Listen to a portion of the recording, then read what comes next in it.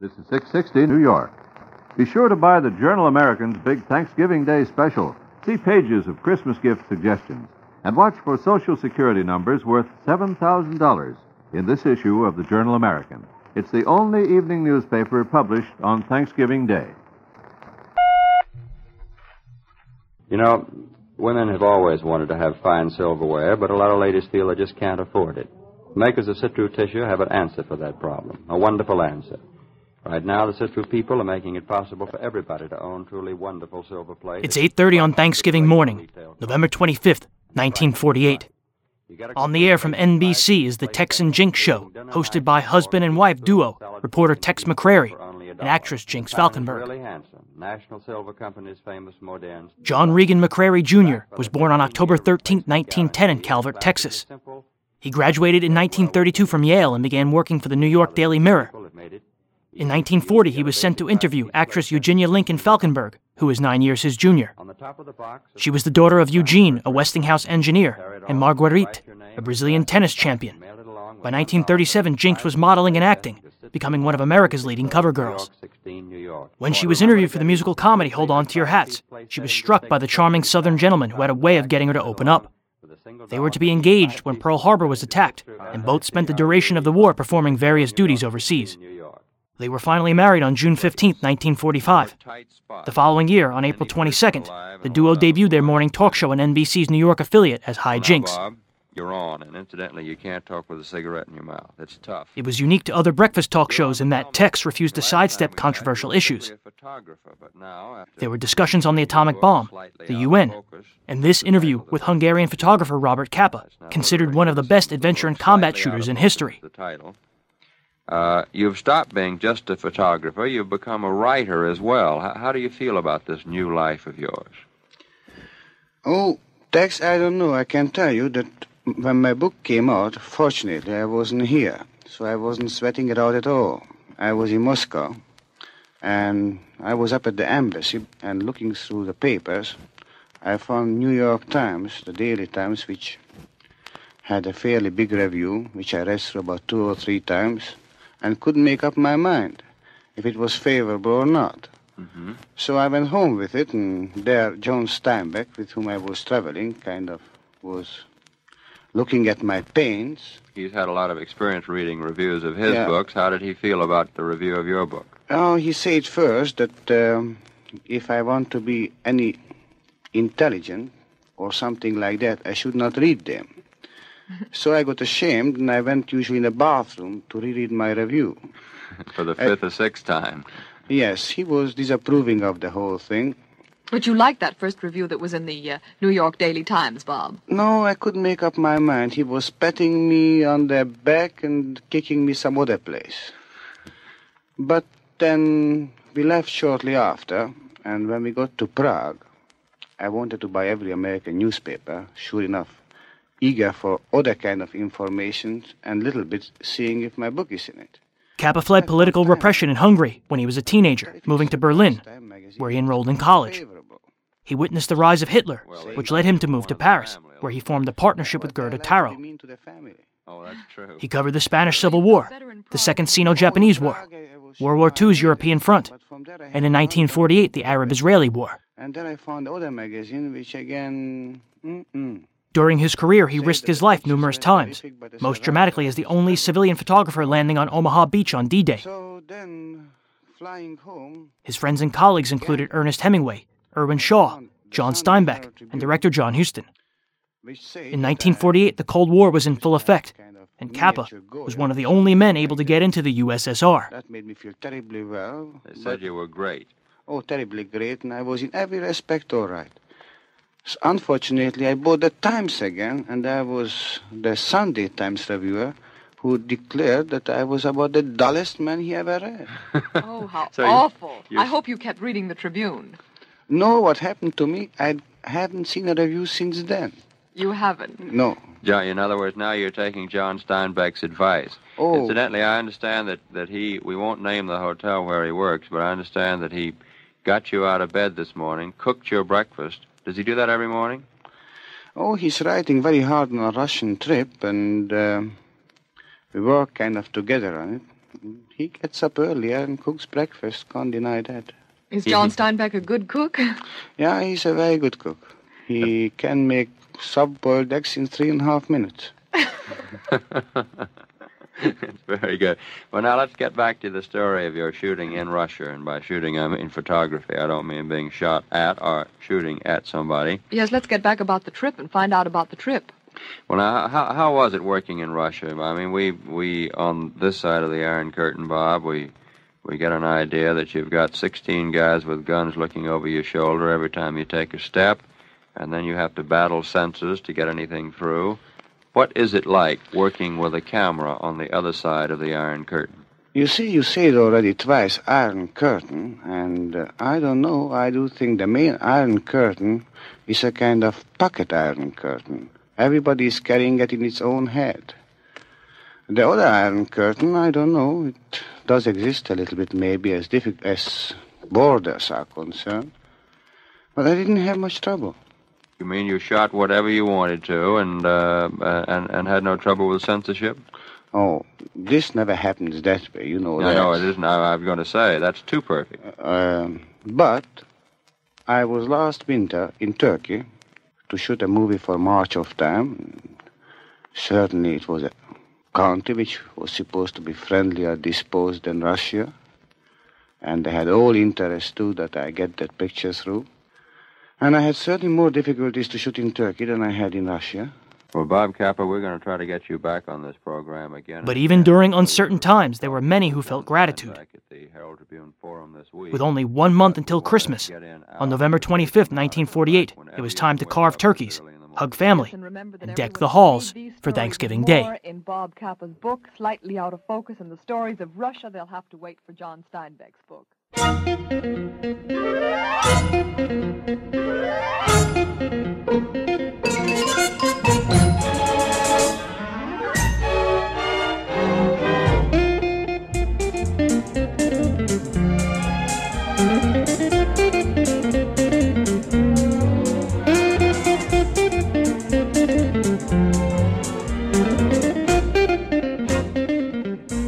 Welcome to Breaking Walls, episode 109.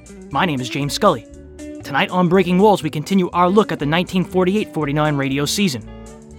We'll focus on news and programming from Thanksgiving Day 1948.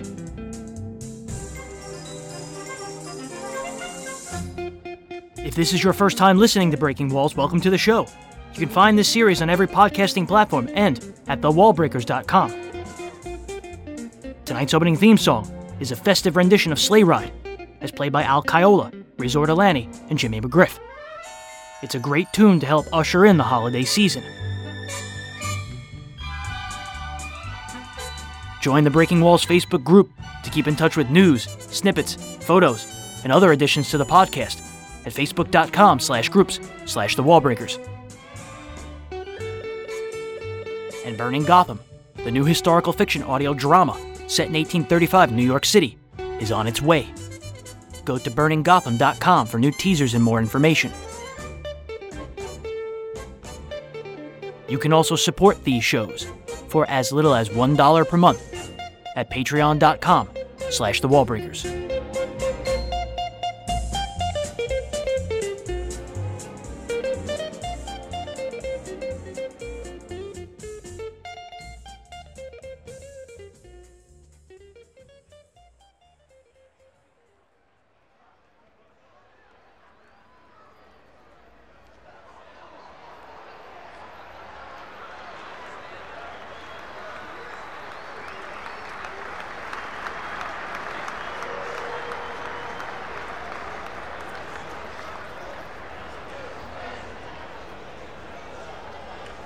It's a cloudy, chilly Thanksgiving morning in New York City on November 25th, 1948. The time is 9:15 a.m. We're at Herald Square outside Macy's flagship department store location. The most famous Thanksgiving Day parade in the United States is about to begin. CBS is covering the parade on TV for the first time. If for some reason you couldn't be at the parade, you might be tuned into the Mutual Broadcasting System's flagship WOR. It's broadcasting John Nesbitt's passing parade.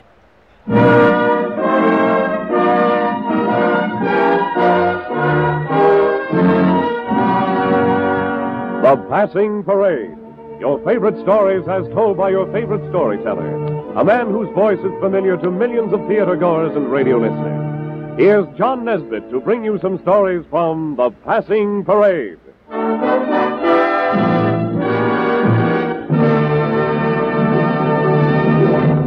On the reviewing stand again, any deed of heroism is always worth a story in The Passing Parade, and this is not because heroism is unusual. As a matter of fact, it is remarkably common. A woman will rush into a burning house to rescue her child and not even be aware of her heroism until the news photographers ask her to pose for pictures. Heroic deeds actually happen so frequently that the commission which awards the Carnegie Hero Medals is usually hard put to it to keep the medals from becoming too abundant. John Booth Nesbitt, grandson of actor Edwin Booth, was born on August 23, 1910 in Victoria, British Columbia, Canada. He began working for NBC in San Francisco in 1933. His signature program, The Passing Parade, first began airing on NBC in 1937. It told of true tales almost too wild to believe. The next year, MGM commissioned a series of one-reel shorts, many of which featured famous people like Clark Gable, Ava Gardner, Lloyd Bridges, and FDR. By Thanksgiving morning 1948, the show was airing for WOR in New York. It broadcast a syndicated episode on the incredible courage of common men and women. But only the most powerful explosive known to man is sufficient, pure nitroglycerin. And that is so treacherous a substance that sometimes just the removing of the cork from a bottle of it will cause it to explode and literally blast you to bits. The oil well shooter has one of the most dangerous jobs on the earth. No one has ever given him any insurance. He uses a long metal container, which is like a section of pipe. He fills it full of nitroglycerin, and he very cautiously lowers it into the well by a cord. Jim Hanks, one of the famous oil well shooters of America, was just filling his bomb with the oily explosive when he discovered a 6-year-old boy standing right beside him. Everyone else had been ordered back a full quarter of a mile from the spot, and in horror, Jim drove the child away. Then he finished filling the bomb, he attached the cord, and he gingerly started lowering it into the casement of the well. The bomb fitted the casement like a projectile in a big gun, just as it was meant to do.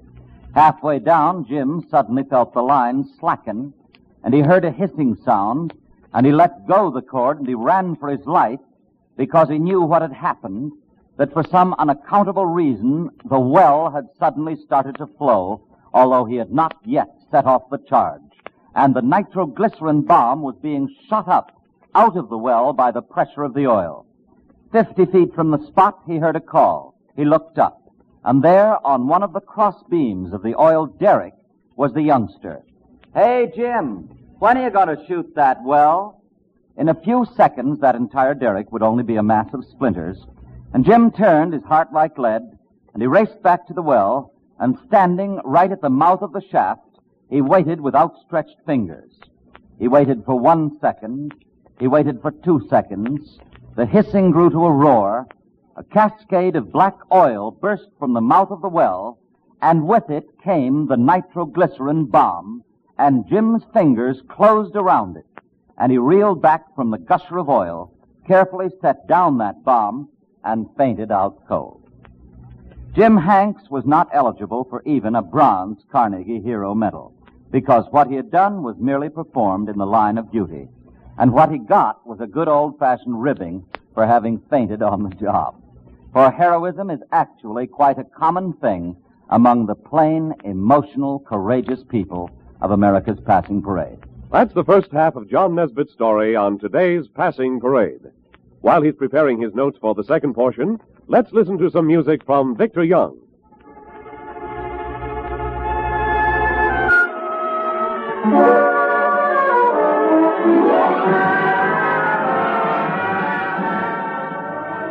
It seems that the more things change, the more they stay the same, especially on Thanksgiving.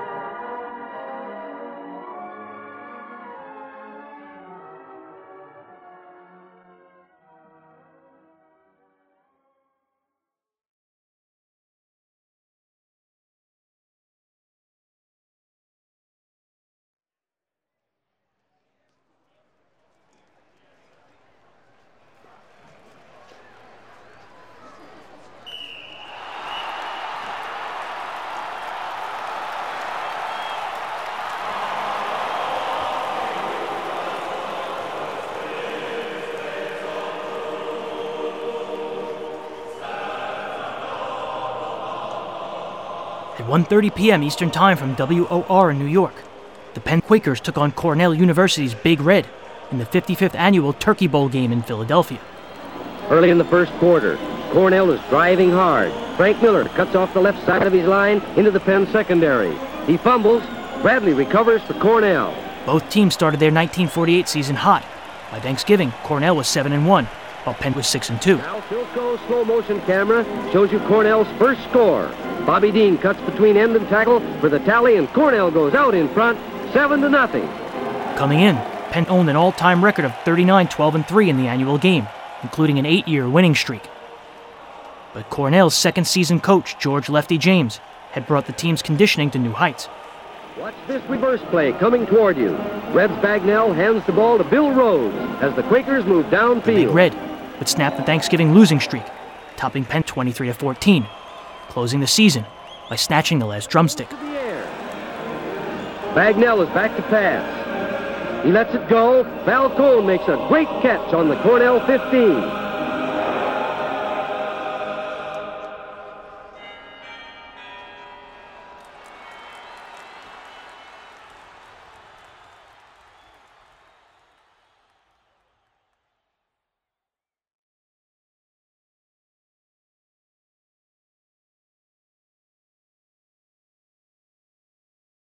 I still think radio is probably the greatest entertainment medium ever invented. It made the audience work, and I think television audiences don't have to work, and that's why they fall asleep half of the time. Yeah, I love it. I really love it. And I really think that the commercial people, you know, whoever they are, who say whether we work or don't work, are making a big mistake. California, where you drive enormous distances, I have that radio on all the time, and I'd like to hear something good. I really love it. When we finally did the last Suspense show in Hollywood, and it was all the people that you know who've been on every show you've ever heard from Hollywood in the old days, we were all sitting around, and finally Virginia Gregg, who was one of the great ladies of radio, and she looked around, she said, "Isn't it awful?" She said, "Isn't it awful?" She said, "Oh, God, if only television was going out and radio was coming in." And it is true, too. We all felt that. Hello there. Well, are you just pushing your chair away from the table, or are you just pushing your chair up to the table? Pushing the food in. Well, happy Thanksgiving to you all. It's time for Happy Homes, and what a treat you have in store for you today. Here's Norma Young. Come on in. Hello, and how are you all? Well, you know, I told you last week that we were going to again have two visitors, and I'm very, very happy to have them. But before I present them to you, I do have something else that I want to tell you. You know, to paraphrase the song that we hear very, very often, "Somebody's coming to my house," well, may I say... While families on the West Coast were prepping Thanksgiving lunches and dinners, Norma Young's Happy Homes took to the air at 1:30 p.m. Pacific from Mutual Don Lee's KHJ.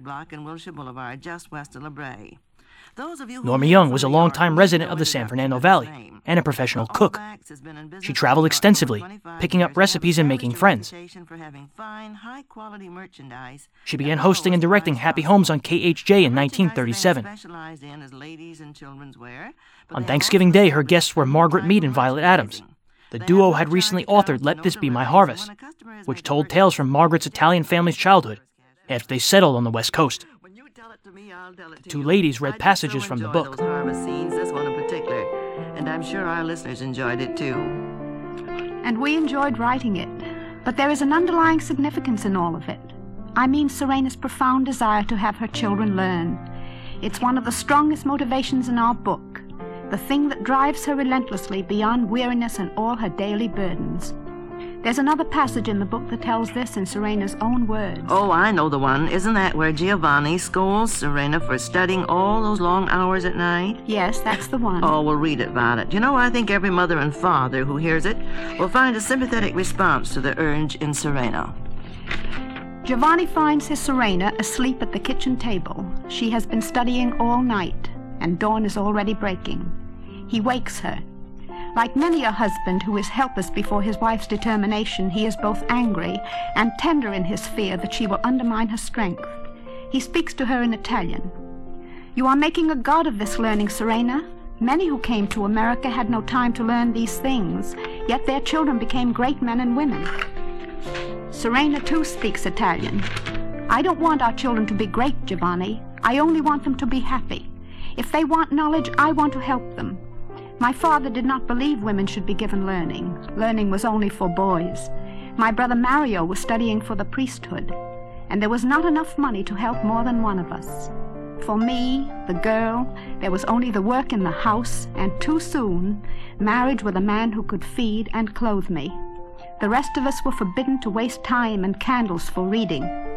I used to watch Mario studying and reading the way a hungry child watches someone eating. I remember that feeling, Giovanni. I remember that hunger. I won't let it happen to our children. I don't want them hampered by the inability to speak a language so that their thoughts come out in halting sentences, the way ours do when we speak English. I will learn to speak English. I will read so I can help them. I want them to grow in wisdom and in vision. These are the things I came to America to seek, Giovanni, only I did not come young enough nor soon enough. To help our children have all this, I too must have it. I will go on studying, Giovanni. You know, that is beautiful, and thank you, Violet. Those are the things that go into the building of our lives. It makes me think again how blessed and how fortunate are the children who have such parents. These are the men and the women who give America its strength.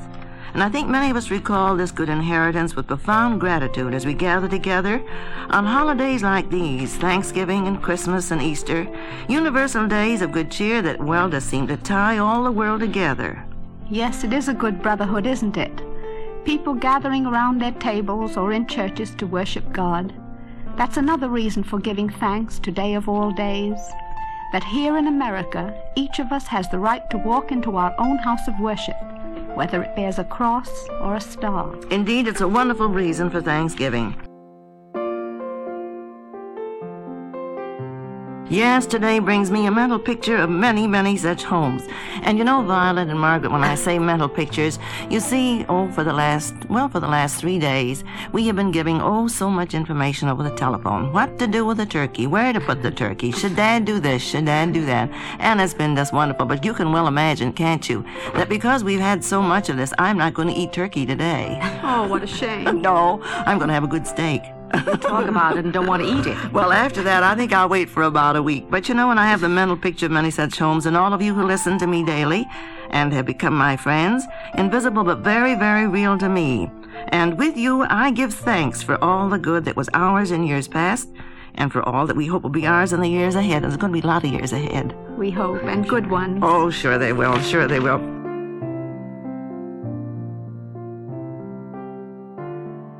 In 1948, the average cost for a 16-pound turkey was $2.65. 2 pumpkin pies cost 90 cents. An entire Thanksgiving meal for 4 could be had for $5.81, or just under $50 today. You know how well I know the task that is ahead of many a homemaker today when it comes to the washing of the pan that the turkey or the chicken or the fowl was roasted in. If the fat is burned a little, well, it means scouring and rubbing and using a bit of elbow grease. At least that is what it used to be before Glim, G-L-I-M, the amazing new liquid, came to be perfected. And that is why I hope you have taken my suggestion and got a bottle of it today. If not, you will when I tell you how easy that roasting can be washed. Just take off the cap of the bottle of Glim and measure a capful of it. Add it to the roasting pan. Add water to cover the browned area. And sometimes, you know, you have to fill the pan for it's browned all over. Let it alone while you're doing other things. And you'll find that when you come back to wash that roasting pan, it's not the task that you had dreaded. Glim has dissolved the grease, has loosened the particles, and you know it's no effort at all to get busy and do all the things that need to be done. Of course, use Glim too in the washing of your dishes, your finest glassware, and see how wonderful it looks. So here it is, easy, happy dishwashing time for you with Glim. And you know, I think it will be just grand if some of those husbands might get in there and help us a little bit, just as I was telling yesterday. So many times a wife does all the cooking and all that, and hubby sits down. Of course, hubby does feel that that if he carves, that he's done a good job. But don't you think, girls, that the men of the house or the man of the house should do the carving? They certainly should, but most of them evade it. Oh, dear. But I said yesterday, if they'd only realize how marvelous they look when they stand at the head of the table. So strong. They certainly look like the head of the house. Let's appeal to the men's vanity. Yes, sir. Well, I think there's two of our announcers there that just love it. I know there's Dick Quinn, and he just loves to carve, and he's a wonderful carver, too. He's a wonderful carver. I've been to his house, and I've seen him carve. Mm-hmm. And so Bob Freed, too, the professor, he carves, too. I haven't seen Labby, but I think he can do it, too. Most men don't want to. Well, friends, we do hope you'll have a very, very happy day. And just before we came down, I found a very lovely prayer for Thanksgiving, and I'm asking the girls if they'll read it, will you? This? Yeah, no, this one right here, that lovely one. Will you read that? Part and Violet will read That'll part. be grand, all right? We give thanks for love of man, for fellow men, for kindly words of cheer, for friendly lifts, for burdened hearts, when life is dark and drear. For faith that laughs at battles lost and closes up the ranks. For strength, for hope, and brotherhood. O God, we give thee thanks. Thank you so much, and again, I want you to know that you've been listening to Margaret Lee and Violet Atkins, co-authors of Let This Be My Harvest. And a happy day, and until tomorrow, adios.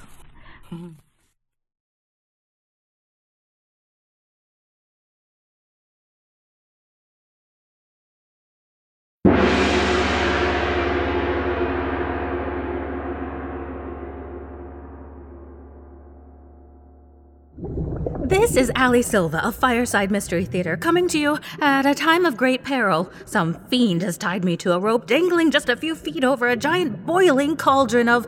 What is that? It smells like gazpacho? But gazpacho is supposed to be served cold.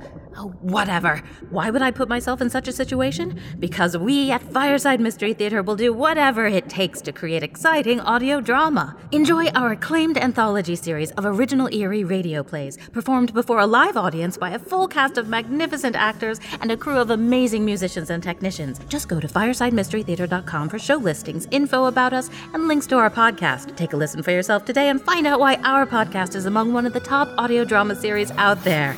Oh, brother. That villain is cutting my rope. Well, that must mean my time is up. So, tune in and subscribe to the Fireside Mystery Theater podcast. Oh, and be sure to mind the shadow!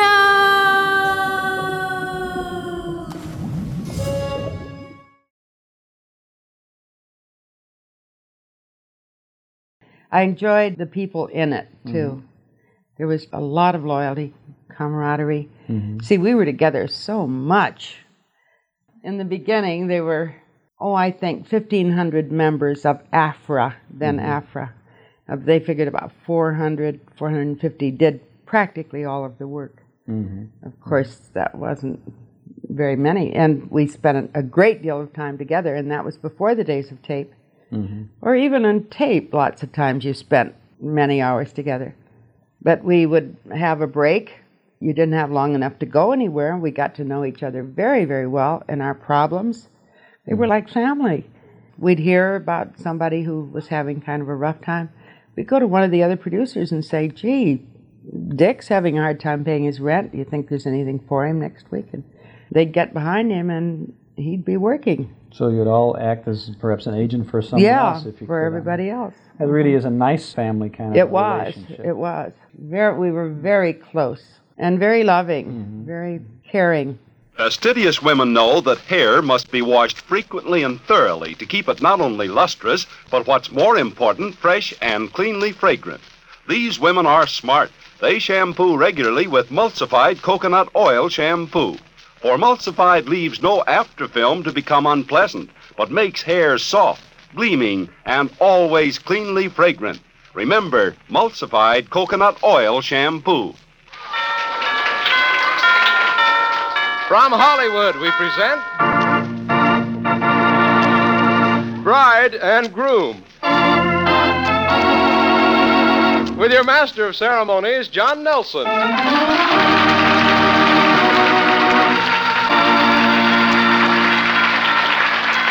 you very much. Good afternoon. They say it's the woman who's always late. But that isn't true of the couple we'll meet at our bride and groom wedding party at the Chapman Park Hotel here today. Because on the first date our bride and groom ever had, he kept her waiting 2 hours. Well, you'd think that would about nip any romance in the bud, but apparently it didn't, and there's much more to it. For now the couple will be married out in the old chapel under the trees after they've told us their story. First, here is our own Jack McElroy. At 2:30 p.m. Eastern Time, bride and groom took to the air for ABC from KECA in Hollywood. During its 5-year run between November 26, 1945 and September 15, 1950, bride and groom told stories of almost 1,000 couples. Though the actual ceremony was done privately at a chapel in the Chapman Park Hotel in Los Angeles, the couple was introduced before and interviewed immediately afterward. A couple each day was united. They got on the show by telling their stories in letters to producer John Reddy. John Nelson hosted, Roberta Roberts handled backstage details, Jack McElroy sang, and Gaylord Carter played the organ. The minister was often Reverend Alden Hill. Each couple was given wedding rings, appliances, silver, and sent on a flying honeymoon to the location of their choice. Also remember that Bayer aspirin has been used without ill effect by millions of normal people. When you buy, ask for it by its full name, Bayer aspirin, never by the name aspirin alone. 25 cents for 24 Bayer aspirin tablets, virtually 1 cent a tablet.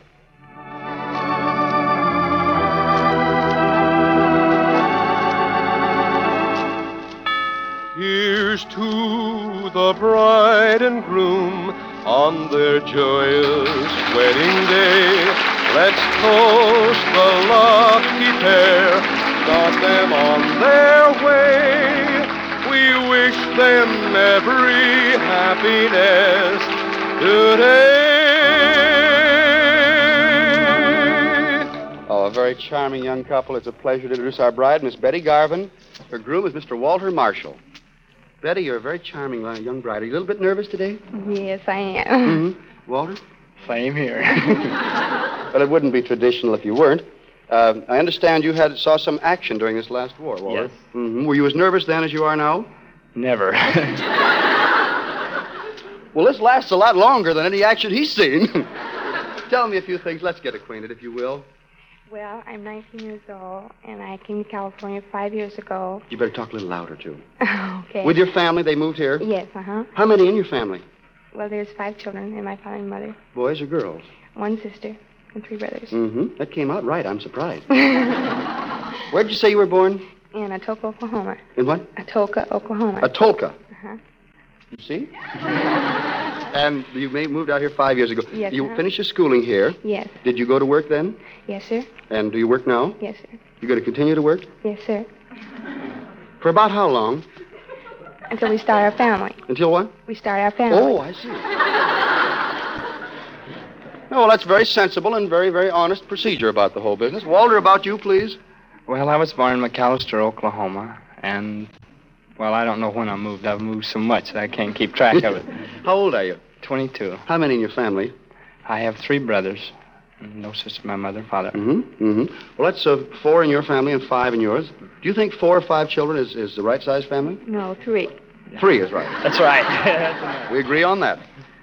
You were in service? Yes. In what branch? Navy and the Merchant Marine. Where all did you serve? Well, in Persia and Arabia, China, Shanghai and Hong Kong, Siam and the Philippines. We're very proud of young men who gave so much to make our victory possible. Walter, others may forget about the young man, but we sure aren't going to hear, and we hope nobody else does. Anyway, what's your civilian occupation? I'm an electrician for an electrical contractor. An electrician? Yes. I think he made a pretty good connection here, don't you? I sincerely do. She's very lovely. What? You bet she is. You betcha! Ah, that's grand. That is the proper attitude that you both have towards each other. What are your eyes, green? Just about. Mm-hmm. What color do they get when she's mad, Walter? Oh, it's Spitfire. That's cute. Well, you two have a very wonderful, tender love story, and it's sort of a typical American love story. I mean, I don't think it could happen anywhere else. And all I want to know is who's going to tell us all about it before you go out to the chapel. Go ahead. You have the go-ahead. Oh, well, I met him September 15th, 1945. And how did you meet him? Under what circumstances? Well, my maid of honor introduced me to him. How did that happen? Well, she told me about him for a long time before I ever met him. And Build-up talk? Oh, yes. And I talked to him on the telephone before I ever got to go out with him, and I had all planned to go out with him, and he was 2 hours late. That's a fine beginning. You mean that you got all ready for a date? Were you going to go out with him? Yes. And the two of you were going out, and... No, 3 couples. 3 couples? She was long. She introduced me And you to got yourself all fixed up, and he was 2 hours late. 2 hours late.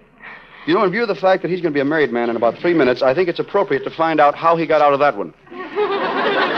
Well, the PE run into a car. Ask the best man. He'll vouch. Even Thanksgiving Day is a great time to get married. You aren't going to have a best man along to vouch for it. You better be a little more convincing in future stories.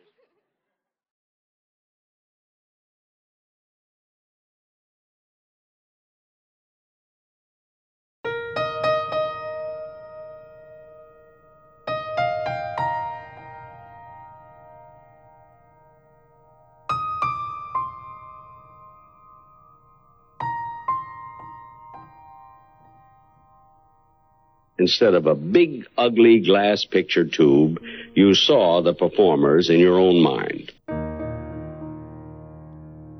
You painted your own big-as-life version of each moment with that loving, creative brush we call imagination.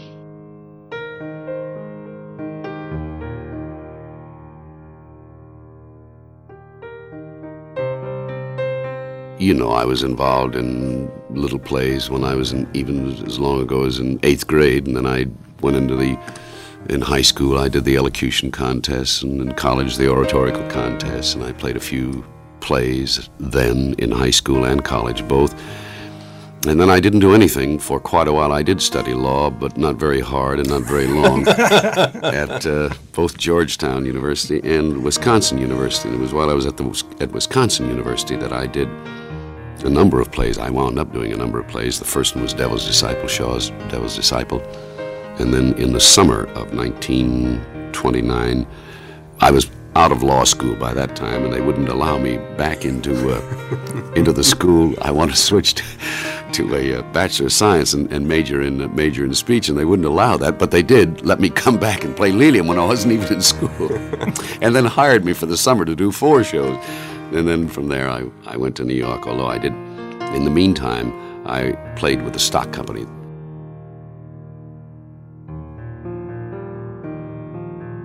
You know, Don, it's difficult when we have someone of your stature on the program to confine his career to one medium, but we are going to talk about radio tonight, and so we want to find out where it all began. I know that as far as network radio is concerned, it was Chicago. Is this where it started for you? Yes. A sustaining program was the first coast-to-coast show that I ever had. That was in August of 1930. Then I started coast-to-coast on a program called Empire Builders for Great Northern Railroad. Great Northern Railway presents Empire Builders. That started in September of 1930, and then in, I believe it was either late March or early April of 1931, I took over First Nighter. And I did that until June of 1937. Also, a show called Grand Hotel on Sunday afternoons. And the only other network that I had in that time, and this is the only soap opera I did, was a thing called Betty and Bob, and I did that for 2 years.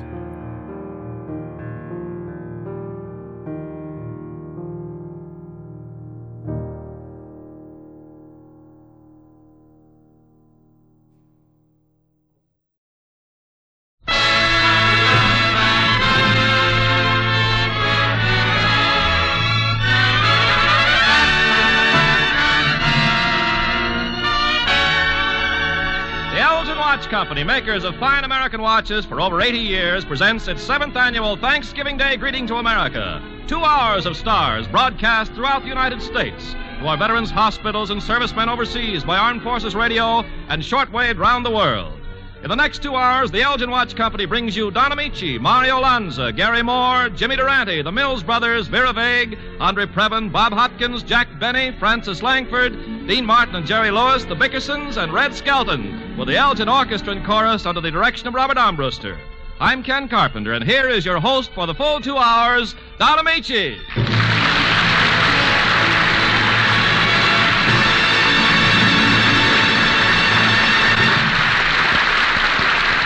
There's an old and wonderful word of welcome for this day, ladies and gentlemen. It's Happy Thanksgiving. And in behalf of the Elgin Watch Company, the Elgin Jewelers, and all the stars gathered together here in Hollywood, may I say Happy Thanksgiving and welcome to 2 Hours of Stars. Originally conceived and shortwaved overseas 7 years ago as Elgin's way of bringing a little bit of home to our men and women in the service during the holidays, its presentation every Thanksgiving and Christmas Day has been continued through the years as a public service, symbolizing the goodwill and fellowship Americans share together during the holidays. And here to start the festivities is the young Metro-Goldwyn-Mayer star discovery regarded by many as the greatest tenor since Caruso, Mario Lanza.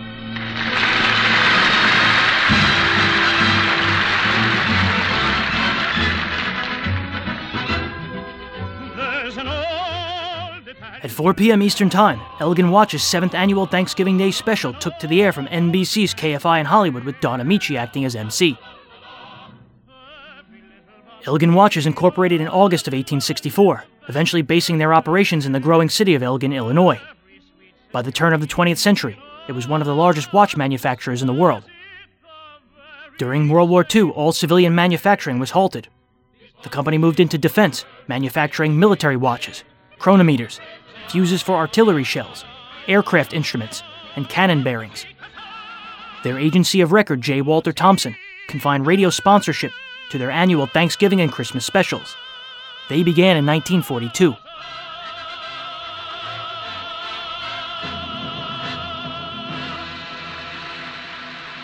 The 1948 Thanksgiving special was significant for giving Dean Martin and Jerry Lewis, who were selling out nightclubs, some large radio exposure. NBC would give them their own radio show in March of 1949. 2 Hours of Stars will continue after a short pause for station identification. This is NBC, the National Broadcasting Company.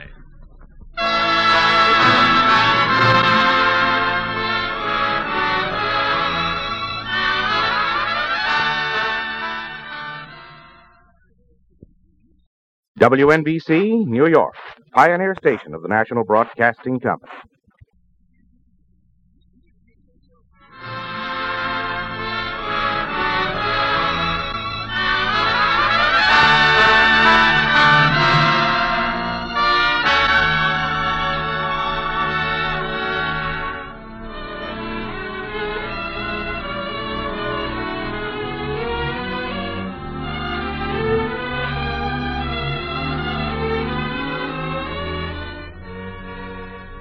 The Elgin Watch Company's 7th annual 2-hour Thanksgiving Day greeting to America, our hospitalized veterans and servicemen overseas, and neighbors around the world continues with Don Amici, Dean Martin and Jerry Lewis, Vera Vague, Red Skelton, Francis Langford, the Bickersons, the Mills Brothers, Andre Previn, Mario Lanza, and the Elgin Orchestra and Chorus under the direction of Robert Armbruster. And here again is your host for these 2 Hours of Stars, Don Amici.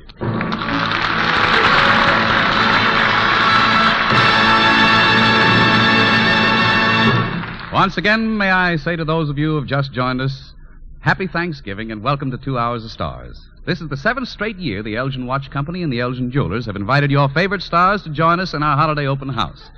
And each year it has been our custom to invite several young newcomers, stars of tomorrow, who we believe are worthy of inclusion on our guest list. Just such a newcomer is that tall, tan, good-looking young fellow who's been attracting attention as the saner half of a nightclub combination known as Dean Martin and Jerry Lewis. Elgin presents Dean Martin.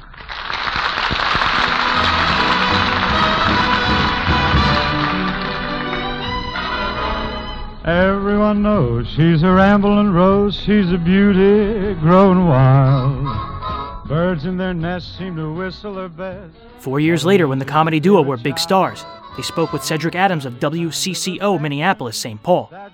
I can hear a lot of background noises. Where are you and Jerry speaking from now? Your dressing room? Yes, we're right now in our dressing room. What's the name of the movie you're working on now? Well, there's a little thing called Scared Stiff. It's about, well, a few gangsters, and I think that I have shot someone, but I haven't. And we're going on an island, going to a haunted house, and we have a couple zombies, and they scare the hell out of us. How do you guys get along with your writers? Well, they're drunk all the time. That's all. Do you use the same writers for your movies as you do for television and radio? They're all right. Yeah, we have our own writers on this script. It's a very good thing for both Jerry and I. We're always together in every scene, and we do a lot of, all that crazy stuff. Hey, Jerry, how did you and Dean get together originally? We started in Atlantic City 6 years ago. I was doing a single, and they wanted another act, and I recommended Dean because he was my pal, and he was a big hit, and we wound up doing a double. We still don't know how it worked, but we're on radio this fall for Chesterfield again, and we're doing a big show. Do you ever have any trouble with the other members of the cast? Oh, we fool around a lot, but nothing I can put my finger on. Well, you know, we know that all of those little sketches that you use and those little odd bits aren't written. What's your secret for being able to throw in all of that spontaneous humor? Well, we don't know. We just thank the good Lord he gave us the ability to be able to throw in all that stuff. Well, you certainly do a miraculous job of it. Ah, that is fine, Dean. And I can tell by Miss Vera Vague's expression that she agrees with me. What do you think of him, Miss Vague? Oh, wonderful, just wonderful. Oh, I have plenty to be thankful for this Thanksgiving Day. You really like my singing, Miss Vague? Oh, you mean you sing, too? Oh. Oh, yes, of course. In fact, I was surprised how much you sounded like Bing Crosby. Well, Bing's always happy to give a boy a start. Yes, he must be. He started 4 of them. You know, Mr. Martin, after looking at you closely, I'd say you were definitely a cross between Cary Grant. Cary Grant and who else? Well, who cares? Don't be a pig. You're quite a study, Miss Vague. Oh, yes, and I'd be glad to help you with your homework any time. You know, Mr. Martin, I can assist you up the road to fame and fortune. Thanks, Miss Vague, but Jerry Lewis is my partner. He's got to go up that road, too. Well, if he looks anything like you, I'd be glad to carry him piggyback. Well, here he is, Miss Vague, Jerry Lewis.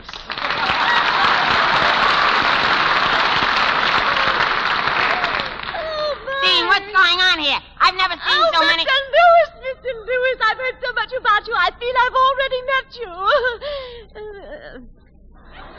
Well, don't just stand there looking at me. Say something. Are you for real? Jerry may seem a little strange at first, Miss Vague, but he's really very clever. He and Dean were on Bob Host's program Tuesday night, and Hal Wallace is starring them in the picture My Friend Irma. Yes, I'm really lovely. You know, of course, they want me back at Slapsy Maxie. If you ask me, Maxie slapped you once too often. Oh, is that so? Well, I think it's only fair that you should give credit where credit is due, Miss Vague. It so happens I taught Dean Martin everything he knows. What did you teach him, Jerry? I got him a rat trap and taught him to catch rats the same way I do. I got a big yellow rat about 104 feet and a little pink eye he's got, and with a hand that hangs over the ear, it's the most beautiful thing. Hold there. Jerry, you keep that up and I'll have to cut off your pablum. Oh, no, Dean. You couldn't do that. Anything but that. Anything. You hear? Sure, I'm here. How do you like it here? Mr. Lewis, you'd make a perfect mate for an idiot. Thank you, but you'll have to ask my father. I can't understand where you ever got such a partner, Mr. Martin. After all, you have Cary Grant's je ne sais quoi. You have Bing Crosby's joie de vivre. Well, give them back to them. Do you want the cops after us? You need someone with intelligence as a partner, Mr. Martin. I do? Yes, you do. And I've taken part in so many discussion groups. I can discuss anything. Yeah, well, I can be just as disgusting as you can. I don't mind telling you, young man, when men look at me, they think of Rita Hayworth. When men look at you, they think of Rita Hayworth? Yes. Can you blame them? Now, look, Jerky. That's Jerry. Jerky. See? It's written right here. Jerky. Jerry. Little pipsqueak. Mr. Martin, come here. Just look at all the famous partnerships of history. There was always a woman. There was Antony and Cleopatra, Romeo and Juliet. Martin and Lewis. Yes, but you're a boy. I am? How do you like that? My parents never told me nothing. Well... Whatever I may be, Miss Vague, I want you to know you'll never be able to break us up. Dean and I will always stick together like glue. Well, what makes you so sure? I'll use glue. Then just consider yourself stuck. I wouldn't help you in any shape or form. With that shape and form, you need more help than we do. Are you for real? I'd tell you to go soak your head if I had a pointed bucket handy.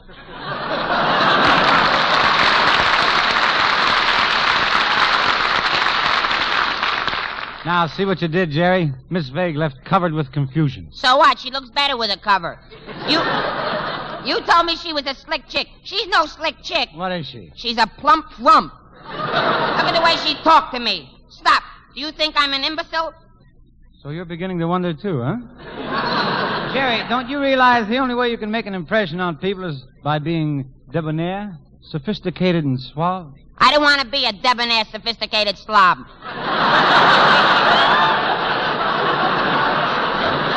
Jerry, the trouble with you is you're too sure of yourself. You're conceited. Dean, you know that is not true. I used to be conceited, but I went to a psychiatrist and got myself cured. And now I'm one of the nicest guys I know.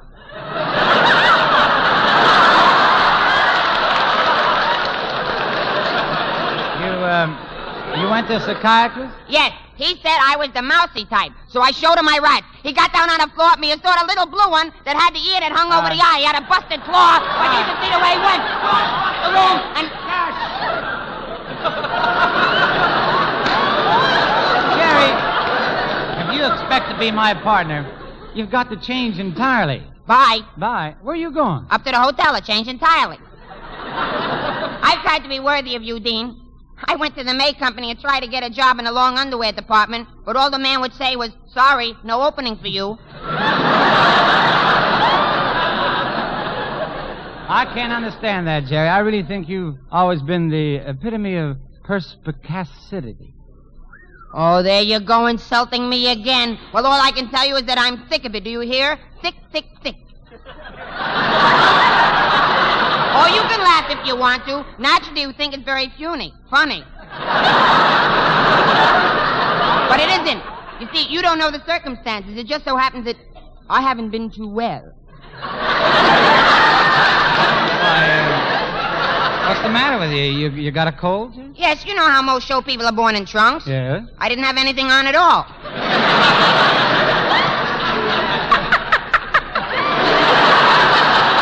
Speaking for myself when I object to your insults, Dean. I'm thinking of my sister. You don't know how my sister suffers. If I were your brother, I wouldn't feel so good either. You know, I haven't been trying to insult you, Jerry. I'm your friend. We've been pals together, standing side by side, hand in hand. You're right, Dean. When we walk hand in hand, the world becomes a wonderland. It's magic.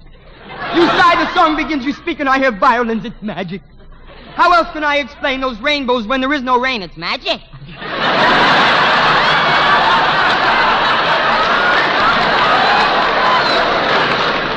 No, I'm serious, Jerry. You remember the time you got locked in our closet and you couldn't get out?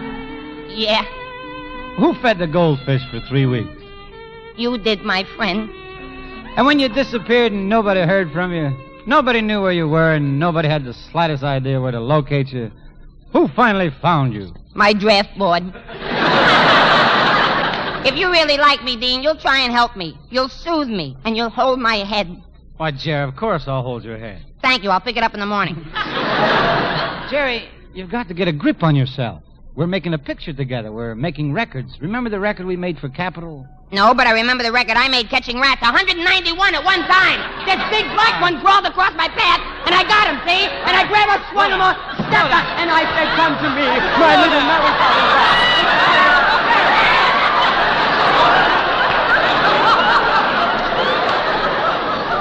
Well, you all right now? Yeah, but my eyeball's busted.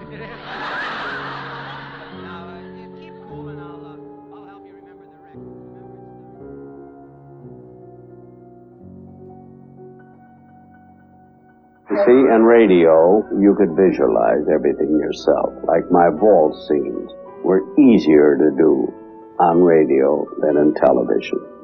Now, the reason my character sustained so many years, like you say, how could things go on and on?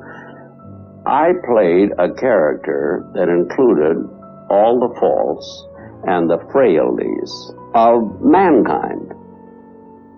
See, every family had somebody like me. Either they had an uncle who was stingy, or one who thought he was very sexy and he wasn't. So every family has that kind of a person. The different characterizations, you know, we made Phil Harris, a sort of a smart alecky guy. He either left a pool room or a bar or a girl. Nearly every good comedian has good timing. They couldn't be good without it. Burns has great timing. Ed Wynn had the greatest. Gracie Allen had probably the greatest. She was the great of all time when it came to timing. You have to have real good timing or you can't exist as a comedian. After Martin Lewis performed, Jack Benny showed up with Frank Nelson and Sarah Berner.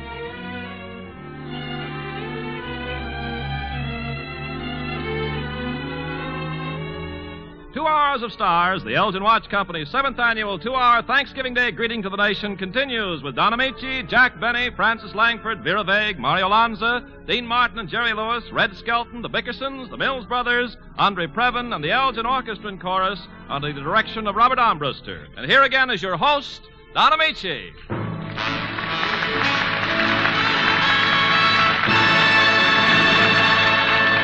It's with good reason that America gives thanks today. Thanks not only for our fields and farms, our forests and fisheries, but for the native ability and creative genius of our scientists, our artists, those who make the clothes we wear and the food we eat. And let's not forget the American housewife.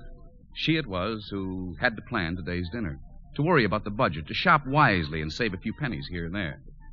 It is in her honor that the Elgin Watch Company and the Elgin Jewelers now present a guest who is intimately familiar with the problems of the housewife and knows from first-hand experience her bitter struggle to keep her table nutritious and plentiful in the face of rising prices.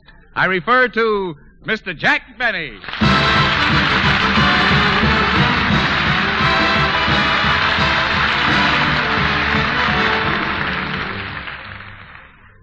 About 3 days ago, I was in my car driving down Sunset Boulevard when I noticed a hitchhiker standing on the corner. He was waving his thumb at me. Hey, mister. Hey, mister, how about a lift? Going downtown, mister? Get off of my running board, you bum, before I call... Why, it's Jack Benny. Yes, Oh, Don Amici. Oh, gee, I'm glad you drove by, Don. Can I ride down a few blocks with you? Oh, certainly, Jack. Glad to have you. It's a great help, Don. I'm doing my Thanksgiving shopping for a turkey, and it's hard to get around without a car, you know.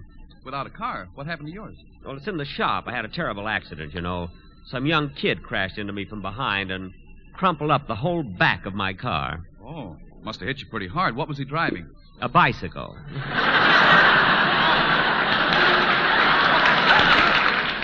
But it was one of those three-wheelers, and they're heavy, you know.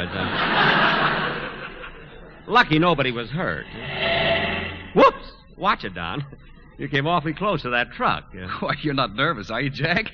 Well, no, but, Don, is it all right if I get off this running board and sit inside?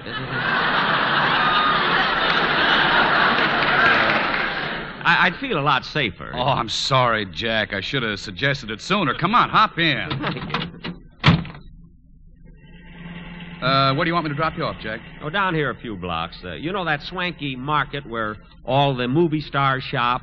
I think it's called the Ritz. Oh, of course I know. The place is very expensive. Well, I do my shopping just around the corner from there. It's called Max's Thrifty Low Price Cut Rate Market. It's 3 flights up there. How did you ever find a place like that? Well, there's an old clothes dealer in the same building, and every now and then I pick up a bargain. You can stop at this corner, Don. Well, here you are, Jack. Oh, darn it, I ripped my sleeve. There's luck for you. Adolphe Manjou wore this suit for 10 years. Nothing ever happened to him.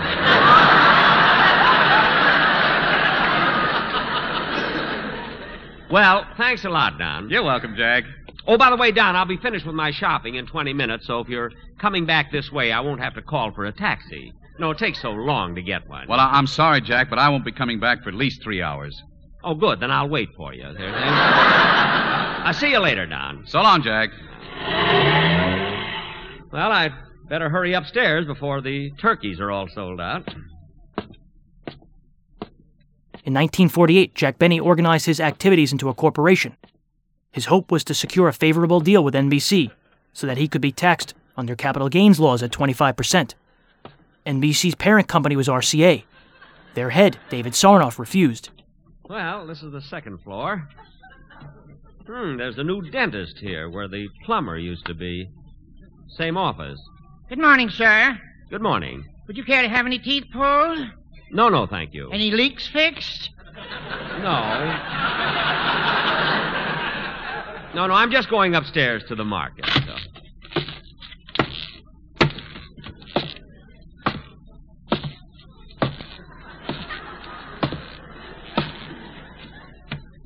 Well, this is the third floor. Gee, there's a taxidermist here now. H.G. Smith, taxidermist. Good morning, sir. Oh, good morning. Have you any birds, reptiles, or animals that you'd care to have preserved? No, thank you. I'm just going upstairs to the market. I'm getting my Thanksgiving turkey. Well, bring it down. We'll stuff it for you. No, I'll stuff it myself. I just want it to look good for a couple of days, you know. Phew. Stairs are steep. Well, I guess the man loses some of his pep when he's nearing 40.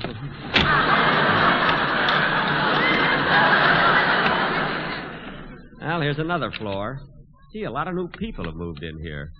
Meredith Grimes, mortician. Good morning, sir. Would you like Keep your bony hands off of me. I'm going upstairs to get a turkey. Now, let's see. I'll need a vegetable to go with the turkey. Maybe I'll get a can of peas. But I won't get the Tiger brand this time. They're only 327 peas to the can.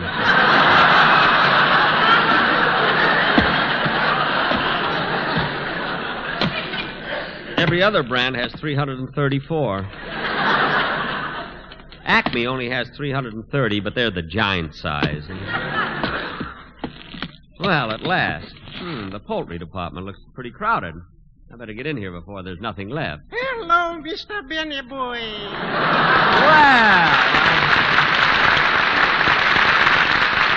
Well, hello, Mr. Kitzel. What are you doing here? I'm doing my Thanksgiving shopping. Did I just buy a turkey? Oh, did you get a real big one? Well, who do you think this is standing next to me? My wife? I'm sorry, that comb had me fooled there.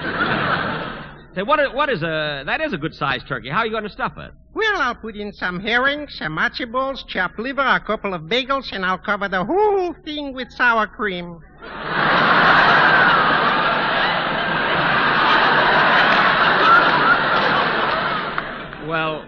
Well, Mr. Kitzel, won't that spoil the turkey? Who eats the turkey?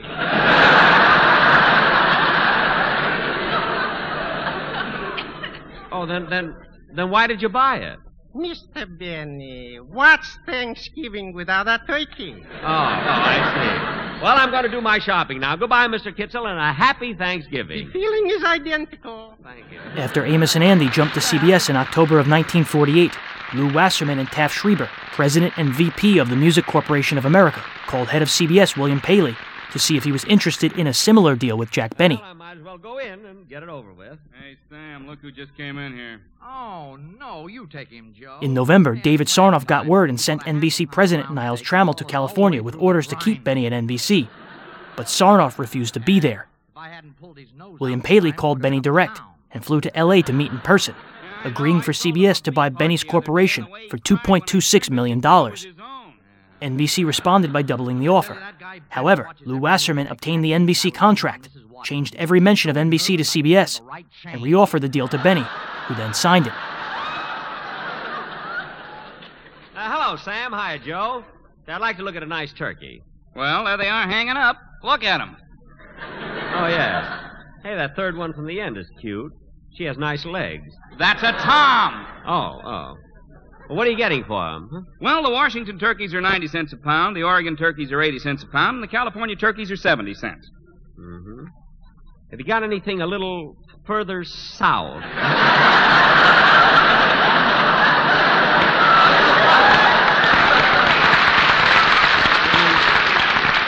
Something for about 60 or 40 cents. Have you got any Mexican turkeys? A Mexican turkey?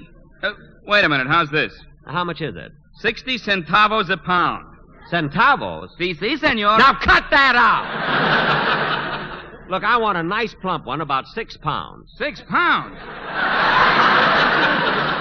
Listen, Benny, I don't know where you got your information, but the only way you can get a 6-pound turkey is to hatch the egg and kill it as it steps out of the shell.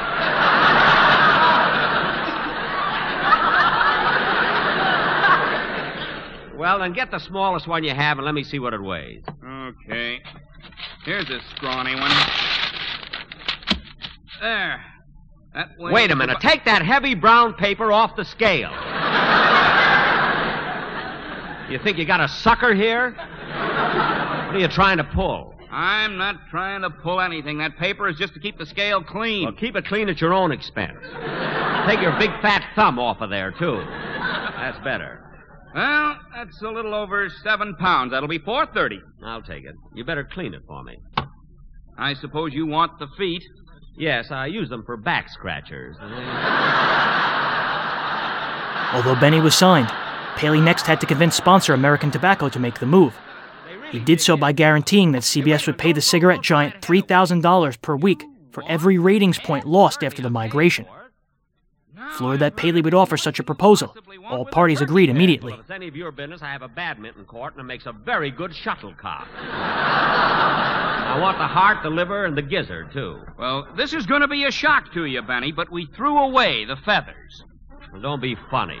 Now wrap it up, and here's your money. Hey, wait a minute. I'm missing $1. It's gone. I must have dropped it. $1. It's got to be here somewhere. I had it when I came in. Now, take it easy. You'll find it. Oh, here's something. That's a $1 bill. That's it. Give me it. Just a second. How do we know this is your $1 bill? It was lying on the floor behind the counter. It's my $1, I tell you. I can prove it. The serial number is E662593471E, Series 1935C. Now give me my turkey and let me get out of here.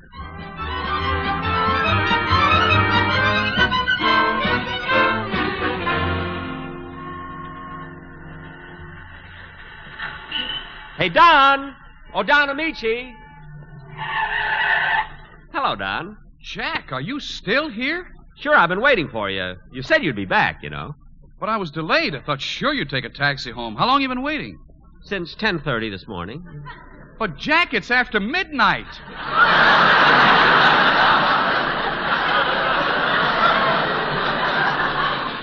It is? Yes. Gosh, you must have been lonesome. No, I had the turkey with me. We didn't... Well, hop in. I'll drive you home. Well, thanks.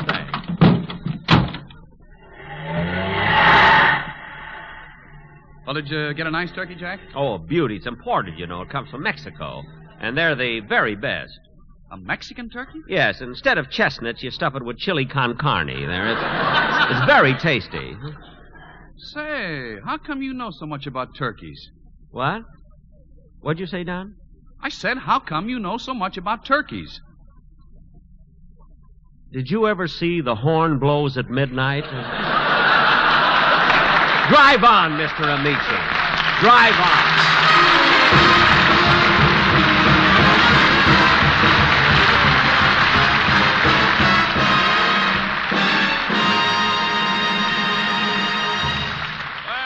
Certainly has his little difficulties, Don. On Thanksgiving in 1948, William Paley had plenty to be thankful for. While Jack Benny was appearing on NBC for this Elgin special, CBS announced on their evening news that the Jack Benny program would be jumping to CBS. When asked that evening by the United Press, Benny declined to comment. It touched off a firestorm between the two networks. NBC claimed any such deal was unlawful. David Sarnoff later said that no comedian was irreplaceable. It was the biggest mistake of Sarnoff's career. Jack Benny would leave NBC at the end of the year. A wonderful Thanksgiving Day afternoon is about to come to a close. But Thanksgiving is only the beginning of the holiday season, and so on behalf of the Elgin Watch Company and all the Elgin Jewelers, may I invite you to join us again on December 25th when Elgin presents 2 Hours of Stars on Christmas Day. With Bob Hope, Edgar Bergen, Charlie McCarthy and Mortimer Snerd, Lauritz Melchior, Al Jolson, Cass Daly, Ozzie and Harriet, Danny Thomas, Joe Stafford, and many others. This is Don Amici saying good night and happy holidays.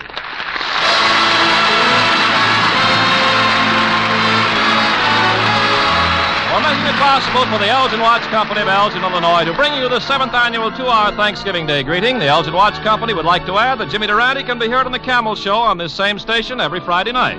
Red Skelton joined us through the courtesy of Procter & Gamble's Tide and Camay and Metro-Goldwyn-Mayer, producers of The Three Musketeers with Lana Turner, Gene Kelly, and June Allison. Gary Moore can be heard on Eversharp's Take It or Leave It every Sunday night on this same station. And Don Amici can be heard regularly on the Charlie McCarthy program. 2 Hours of Stars was produced by Earl Eby and John Christ and written under the supervision of Ed Helwig. This is Ken Carpenter saying good night.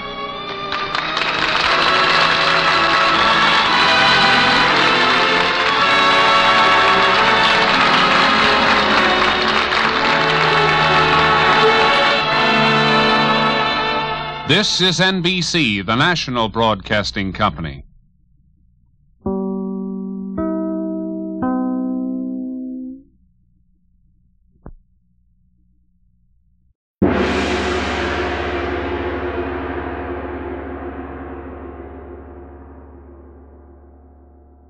Are you new to old-time radio, a hardcore fan? Curious, but don't know where to start? Try the Mysterious Old Radio Listening Society, a podcast dedicated to the great horror, crime, and suspense shows from the golden age of radio, including Tales from Suspense, Lights Out, Quiet Please, The Shadow, and more. Each episode features a classic or maybe not so classic story from the old-time radio vault, complete with historical notes and trivia. At the end of each podcast, your mysterious old hosts, Tim, Joshua, and Eric, discuss the merits of the story and decide whether or not it stands the test of time, balancing insight and humor to make you think harder about what made these old shows so great, even when they aren't so great. The Mysterious Old Radio Listening Society is available everywhere you get your podcasts, as long as you get your podcasts from iTunes or Podbean. For more information about the Mysterious Old Radio Listening Society, or to download episodes directly, visit ghoulishdelights.com. And now back to Breaking Walls. Look out!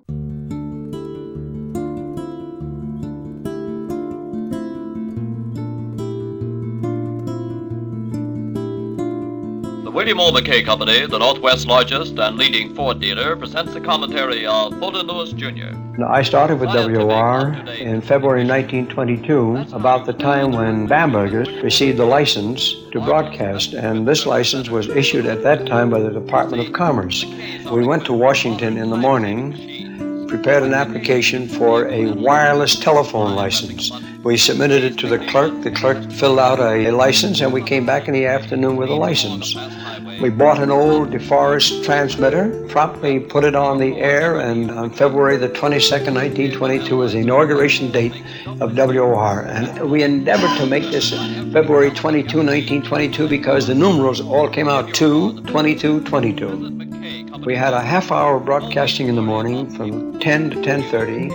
We had a half-hour broadcasting in the afternoon from 2 to 2:30. And then we were also on the air between 6 and 7 o'clock. Now, in just a moment, we bring you the commentary of Fulton Lewis, Jr., the news from Washington, D.C.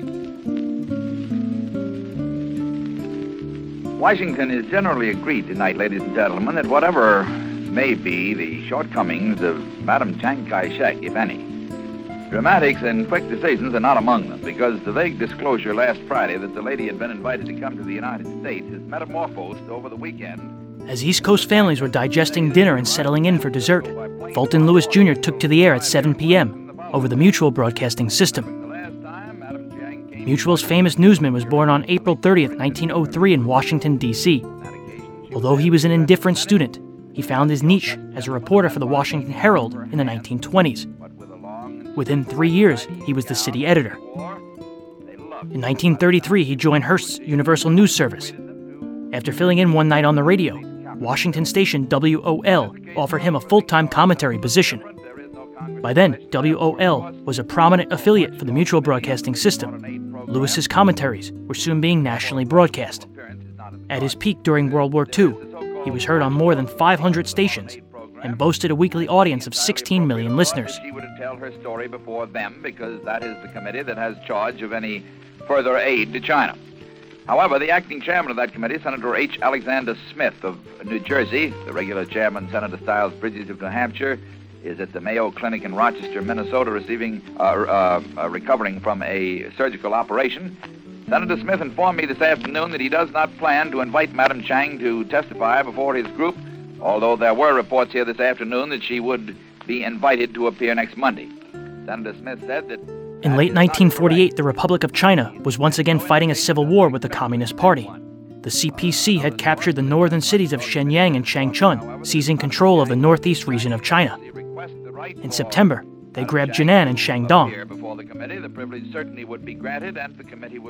Madam Chiang Kai-shek, born Song Mei-ling, was the First Lady of the Republic of China and a supporter of FDR and Harry Truman. She was returning to Washington, D.C. to ask for aid to ward off the advancing communist troops in the midst of the Ping-Jin campaign. Nearly 1 million Chinese would die from this campaign alone. It would last until January 31st, 1949. Madam Chiang Kai-shek's pleas would be for naught. By October of 1949, the Republic of China would be defeated, and new leader Mao Zedong proclaimed the founding of the People's Republic of China.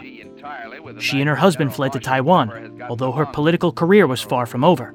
She became a patron of the International Red Cross Committee, honorable chair of the British United Aid to China Fund, and the first honorary member of the Bill of Rights Commemorative Society. She eventually settled in New York City, passing away on October 23, 2003, at the grand age of 105. Agree with the general and Madam Chiang Kai-shek politically, it does not necessarily follow that he is unfriendly to them socially. That may well be true, but this could hardly be called a social visit. On the contrary, Madam Chiang very plainly is coming to Washington to plead for more help and more support for the Chinese nationalist government, of which her husband is the head, and there is at least a reasonable possibility that she's going to get that help, too, because this is a very determined and accomplished citizen, this particular lady. Make no mistake about that. If it's to be had, it'll be in her handbag when she boards the plane to go back to Nanking. In fact, if it ever does become necessary for us to send another emissary for a conference with Mr. Joseph Stalin, as has been suggested on several occasions lately, we could do no better than to hire her for just a few days to handle the job. Our fortunes in those conferences in the past have been pretty grim, if you remember, at Yalta and Tehran and Potsdam. But here is a prospect. In the entire 13 years that the late Franklin D. Roosevelt was in the White House, this is the only individual I ever saw who had Mr. Roosevelt stopped cold in one of his own press conferences. He was a guest at the White House at the time. Mr. Roosevelt let his guard down to the extent of inviting her to attend one of his press conferences, and then further let it down to the extent of inviting her to answer some questions from the reporters. From then on, it was her press conference, and he was just along for the ride, and I might add that that's exactly what Madam Chiang Kai-shek gave him while Mrs. Roosevelt stood by glaring daggers at her.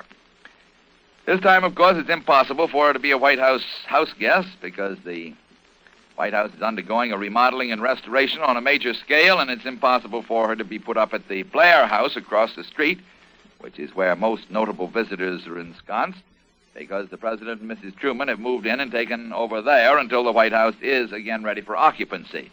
Just more of the Washington housing shortage, but maybe it does explain why the black-haired, black-gowned lady from Nanking is going to stay with the Marshalls at their estate in Leesburg, Virginia. Now, I'll have more news for you in just half a minute. No need to drive an unsafe car. William O. McKay's steering safety special includes balancing a front wheel. Although President Truman wanted to receive the madam at the White House, he wasn't able due to a massive renovation project. When the Trumans moved in 1945, they found the presidential residence to be near collapse. By then, the building was 145 years old. The Truman Reconstruction Project would take his entire second term. Construction work would begin in December of 1949. In addition to replacing the interior, the mansion was to be modernized and expanded. The total number of rooms was nearly doubled. William O. McKay's West Blanket Roy in Seattle. Getting around to domestic politics, leaders of the young progressive group among the Republicans in the United States Senate conceded privately today that if Senator Robert A. Taft of Ohio wants the Republican leadership of the Senate, the floor leadership job, that's the official job of Republican Senate leader, he will be able to get it. They admit that they simply do not have enough votes to stop him and Rather than make the attempt and fail and cause enmities within the ranks of the party, they're going to let discretion be the better part of valor and agree to his getting the job. Simultaneously, the nation saw the rise of a progressive wing of young, hungry Republican congressmen. The party was tired of losing elections, and the feeling amongst the young members was that much of the old guard had long been national failures. And Senator Taft has held it for 4 consecutive years as of now. It was time for them to step back or step off. Explain that there is no indication whatsoever from him that he expects any change in the rules or that he entertains any idea of trying to hold on to that job. The young progressives among the Republicans, those who are openly critical of the past leadership of the party, particularly after the November election fiasco, want one of their own group in that job, and if the truth were known, so do a great many other individuals in the laity of the Republican Party organization generally. They're tired of losing, and the simple but very effective argument which they advance is that if those who've handled the party in the past were not able to win this last time, they'd better turn in their uniforms and get off the squad because they never will win. Their first choice for the Policy Committee chairmanship are Senator Raymond Baldwin of Connecticut and Senator Henry Cabot Lodge of Massachusetts, although Senator William Nolan of California also is being mentioned. Unlikely, however, because of the fact that he has only been in the Senate less than 2 terms. He was appointed to fill the vacancy left by the late Senator Hiram Johnson. The other 2 are old-timers either in the Senate or in top-flight politics. It could be something like that will evolve out of the present situation. The older leaders of the party actually are pretty well flabbergasted and breathtaking at the moment. It's not at all impossible in the light of what has happened. They might just shake their heads and say with a shrug, well, it's just too much for us to explain. Let's let them take it over and have a try at it. Maybe they do know what it's all about after all. And they might easily accept either Baldwin or Lodge, particularly Baldwin, on such a basis. If, however, they decide otherwise, the outcome almost certainly is going to be a compromise candidate, someone like Senator Eugene Milliken of Colorado, or even more likely Senator Styles Bridges of New Hampshire, possibly Senator Saltonstall of Massachusetts. One thing, however, you may be absolutely sure, the old party leaders are not going to be able to retain complete control of the Republican Party in the Senate as they have done in the past. The progressive blood has just too much power in proportion to the total Senate Republican membership to permit it. Apropos of our various disclosures about unemployment compensation and the exploiting of it by people who just don't want to work and prefer to take a vacation at the expense of the system, I have here a statement from California's State Senator Fred H. Kraft, who is chairman of a special investigating committee of the California State Legislature, assigned to the job of investigating the unemployment compensation system in that state. What exasperated Reconstruction around Congress was the emerging economic downturn, which began immediately following the 1948 presidential election. Part of Truman's campaign was the promise of avoiding such a recession, supposedly to be brought on by incumbent Republicans. And here is his statement. First, he says, many of the young men, the vast percentage I talked to, gave utterance to a philosophy which astounded me. They expressed no personal ambitions. They have no desire to set up some economic goal and work for it. Time and again I asked, don't you want to be somebody? No, was the answer. All I want to do is get by. They expect and want the government to take care of them. Apparently, they have no interest in or inclination toward any profession or vocation. Under the present setup, which requires them to earn $300 in a base period before becoming eligible for unemployment insurance, they told me that they found it necessary to get some kind of a job. Part of the problem was returning aimless soldiers who'd fought in World War II. Many of them were disenfranchised and suffering from what we'd now call PTSD. Older generations who'd lived through the hardships of the Great Depression felt them to be loafers, content with surviving on the nation's unemployment fund.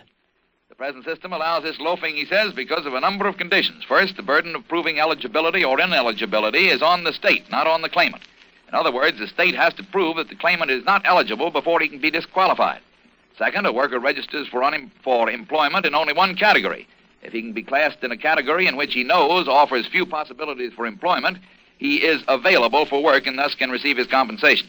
Conversely, this works a hardship on those with specialized training who are genuinely interested in seeking employment and would be glad to take any kind of a job to tide them over. Third, a man may register with a union, and as long as he is registered, he is considered to be seeking employment. Finally, these men are not required to re-register for work at intervals. They register just once with the Department of Employment in California. In the smaller towns of the San Joaquin Valley, I heard about the local Vinos. Many of the citizens expressed surprise to me concerning this situation, for many of these men are skilled workers who, when they wish to build up their reserve in order to be eligible, easily find work, earn the requisite money, and again quit or are fired, and for the period of unemployment, draw their checks and go on Vino drunks. But that doesn't tell the whole story. When factoring the massive amounts of strikes following World War II, coupled with the U.S. war debt, and pledges to help rebuild war-destroyed Europe while simultaneously fighting the battle against communism, it's no surprise that during the one-year recession, the U.S. GDP fell by 1.7%. In the learning of how to get along with the least work and how to collect their checks for the maximum period than I spent in trying to learn my own business. By October of 1949, the unemployment rate reached 7.9%. Much like in 1947, for many Americans in 1948, it would be a lean holiday season. Department store sales fell 22%. That's the top of the news as it looks from here. Thank you, Mr. Lewis. William O. McKays have declared push-button war on repair and tune-up costs. By merely pushing a button, McKay's technicians can test your car as it pulls up a steep grade, speeds along a fast highway, or stops and starts in heavy traffic. And yet, your car never leaves McKay's service center. That's because McKays have installed the amazing new Vehicle Analyzer, the very same device used by car manufacturers in testing the performance of their cars under actual road conditions. The Vehicle Analyzer double-checks your car before and after servicing to give you the efficient, dependable service that has made McKay's a favorite service center for over 25 years. Drive your car to William O. McKay Company soon. Westlake at Roy in Seattle. This transcribed commentary by Fulton Lewis, Jr. has been brought to you by the William O. McKay Company, operators of the Northwest's leading auto and truck maintenance plant. Listen Monday through Friday at this same time for Fulton Lewis, Jr. This is the Mutual Broadcasting System.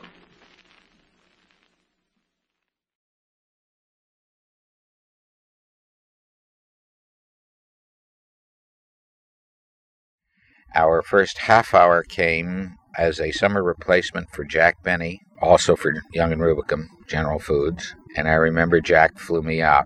I was vacationing with a high school buddy of mine and flew me out here to Hollywood on very short notice to guest on his last program of the winter season and give me a pitch and welcome to his time slot for the summer replacement. And I remember sitting at the table down here at Sunset and Vine for the first rehearsal of the Jack Benny show, and what a high moment that was in my life, having been a fan until his dying day and forever.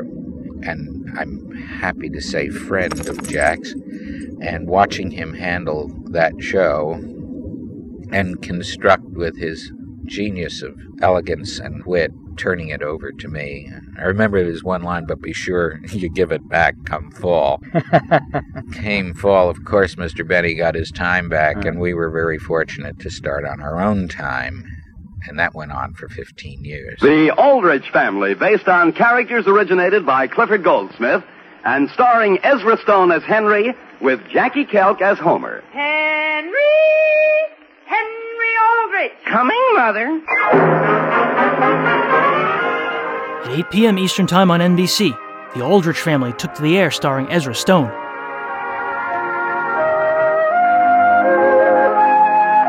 And now for The Aldrich Family. To an impulsive, wide-awake teenage boy, each new day is like a surprise package. You open it and all sorts of excitements pop out, as Henry Aldrich knows only too well. The scene opens in a classroom of Central High School. It is the morning of the day before Thanksgiving.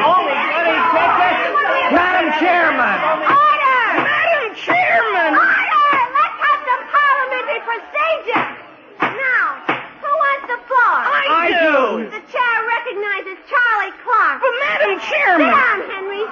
Okay, Charlie, shoot. Fellow committee members, I say the reason we've only sold 20 tickets for our Thanksgiving dance tonight is because we haven't appealed to the school spirit of our class. We've got to make them realize Central High is counting on them to put their shoulder to the wheel and get out there and dance. And if that doesn't work, I say let's get Miss Eggleston to give everyone who doesn't buy a ticket a detention. What? Yeah, sure. Madam Chairman, I object. That's against the Bill of Rights. The Bill of Rights? The Bill of Rights. Homer, show me one place in the Bill of Rights where it mentions a detention. It's there, Charlie. Read between the lines. Read between the lines. Oh, read between the lines yourself. I say give him a detention. No. Yeah. Order! Homer, in the future, your remarks to the chair. What chair? Me. Madam Chairman! Henry, I told you to sit down. But I've got a suggestion. Henry, every time you make a suggestion, it leads to trouble. Sit down. I make a motion we hear Henry. Nobody seconds it. I'll second it. You can't. Why not? It's my motion. Oh. Okay, but hurry it up, Henry. Thank you, Madam Chairman. Fellow members, I've been listening with a great deal of interest, pro and con, and I'm forced to ask myself, are we whistling up the wrong tree? Henry, stop dragging in trees and get to the point. What I mean is every year we go to these Thanksgiving dances, and what happens? That's a good question. I'm glad it was brought up. I'll tell you. I'd be glad to. Why do we? To dance. What else did you expect? I'm glad you asked. I say let's climax our dance tonight with a good old-fashioned turkey run, and we'll sell every ticket we've got. Oh, what? A turkey run!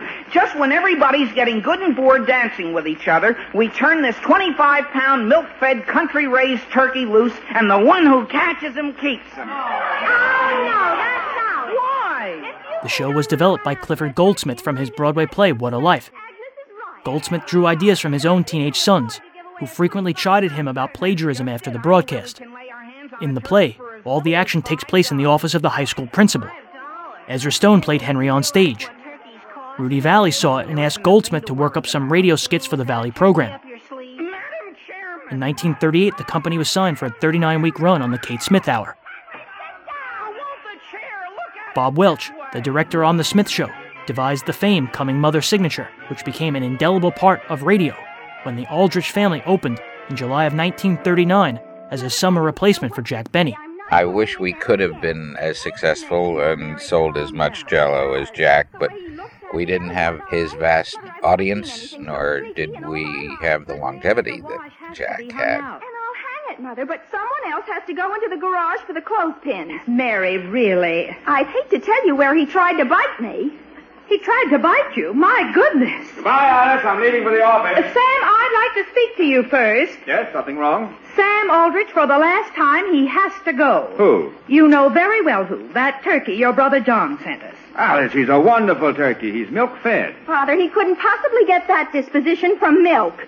Sam, you'll just have to get rid of him. Alice, are you sure we can't use him for our Thanksgiving dinner tomorrow? Now, dear, you know very well I have a clean, freshly dressed turkey in the refrigerator. Why not send him back to Uncle John? No, Mary, that would hurt his feelings. Uncle John? Father, you can say anything to him. My goodness, the way we joke about his whole family. Mary, that's only his family. He's very sensitive about his turkeys. Sam, why not just give it to someone? That turkey? Mother, who'd take it? Well, I'm sure there are many families. By 1941, the show had streaked to a Crosley rating of 33.4 and was nestled high in the top 10 with Jack Benny, Bob Hope, and Fibber McGee and Molly. However, the show began a slow descent after. By Thanksgiving of 1948, it was airing on Thursday evenings with a rating of 14.7. CBS's The FBI in Peace and War won the time slot with a rating of 19.2. In fact, CBS swept the entire primetime ratings block on Thursday evenings that season. Silly. It's just that, well, I don't have a good sharp axe. How about a hammer? Mary. Doesn't Will Brown have an axe? Yes. Yes, he does. I'll take the turkey right over to Will. I'll answer the phone. Mary, is the bird still tied in the garage? Yes, Father, but when you go in there, be careful you don't bend over. He's very unreliable. Hello? Hi, Mother. Mother, if you could think of the best news I could give you, what would you say it was? Let me see. The best news of all. You got an A in Latin. Latin? Dear, I'm so proud of you. Mother, you're confusing the issue. What's Latin got to do with good news?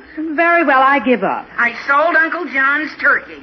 What? For $5. Agnes was tough, but when I suggested she could change to dungarees for the excitement, she came around. Around to what? To a turkey run, with Uncle John's turkey. But, Henry, we don't have Uncle John's turkey anymore. What?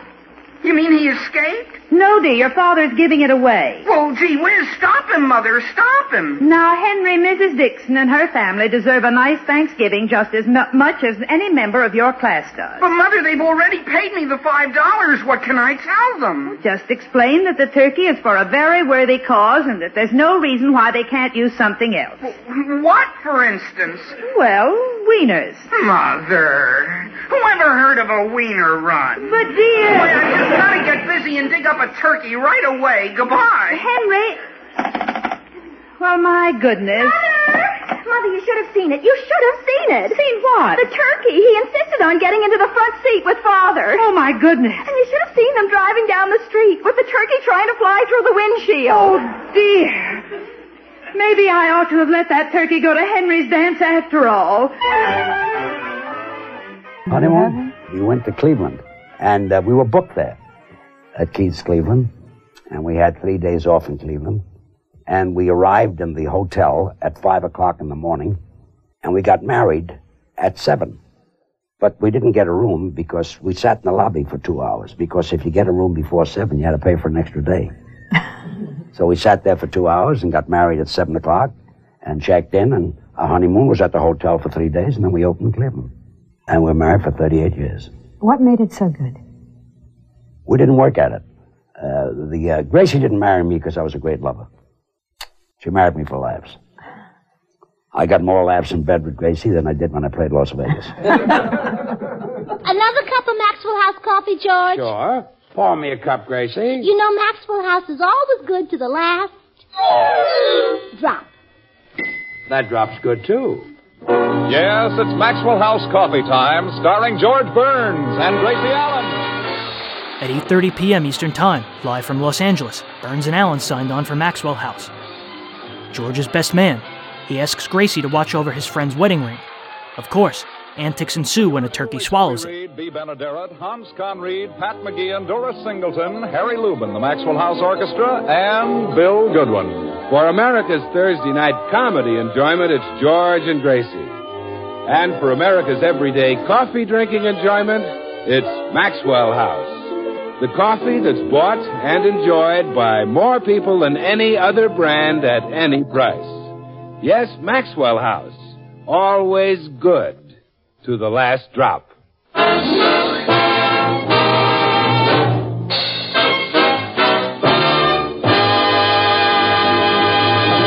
Well, it's Thanksgiving morning as we look in at the Burns home, but that's not the subject of discussion between George and Gracie.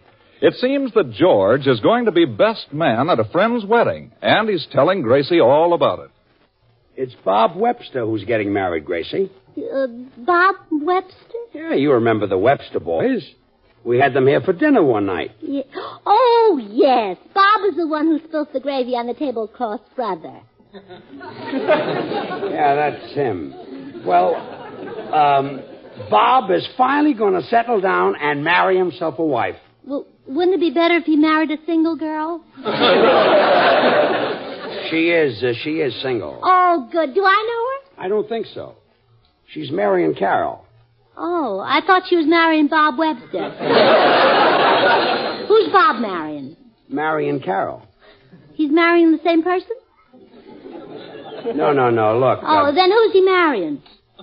Marrying Carol. Well, George, for a best man, you certainly are mixed up.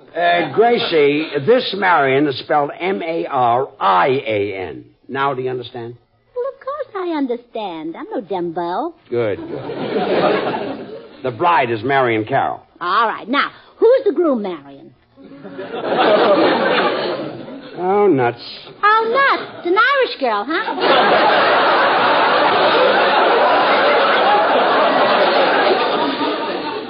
Yes, Molly O'Nuts. Well, anyway, this is the first time I've ever been best man. How do you think I should dress? Oh, the usual way. First, put on your underwear, then... I don't mean that. I mean, how should I dress at the wedding? Oh, I wouldn't. I dress here. Well, forget the whole thing. I'll go to the wedding in a tuxedo. Well, it's only a couple of blocks. Why don't you walk?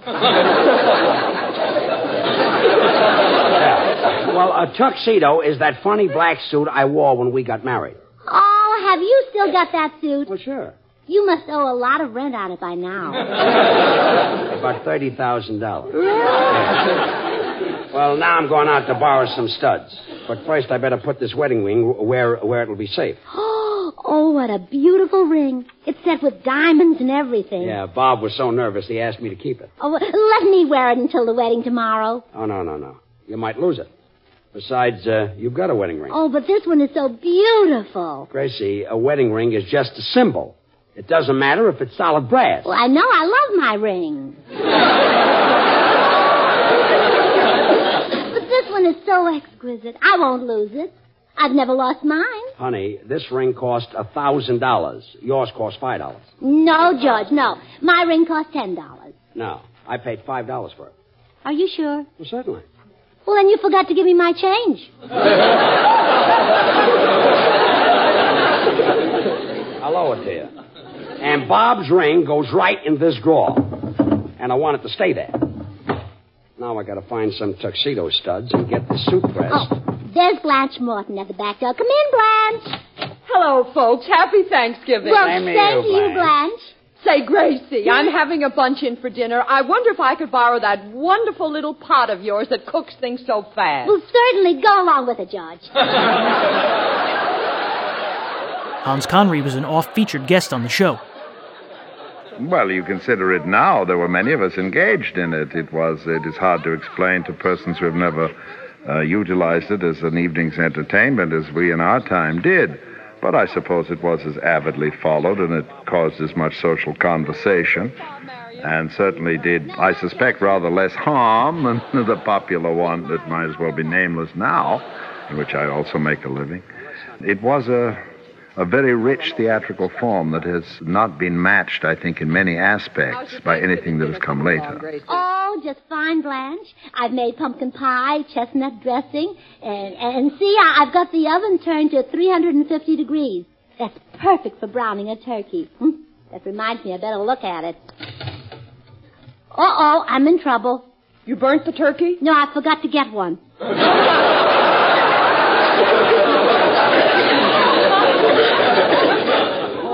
Fine, and I'll bet George is so hungry he could eat the table leaves. Well, quick, put him in the oven. I was only kidding, Gracie. You gotta have a turkey. But, Blanche, the markets are all closed. How will I get one? Drive out to the country and buy one from a farmer. Hey, that's a good idea. Sure. What do you want, a tom turkey? Tom turkey, Sam turkey. Who cares what it's I'm going to feed him to George, not introduce him. You help yourself to the cooker. I'll head for the country. All right. Oh, I wonder if I dare. Yes, I'll wear it. Blanche, isn't this a beautiful wedding ring? Oh, it's magnificent. Oh, you lucky girl. No, it's not mine. It belongs to a girl Bob Webster's going to marry. Oh, nuts. Yeah, that's right, Molly. George told me not to wear it, but I'm going to anyhow. Gracie, are you the kind of wife who disobeys her husband? Well, sure, I'm normal. See you later, Blanche.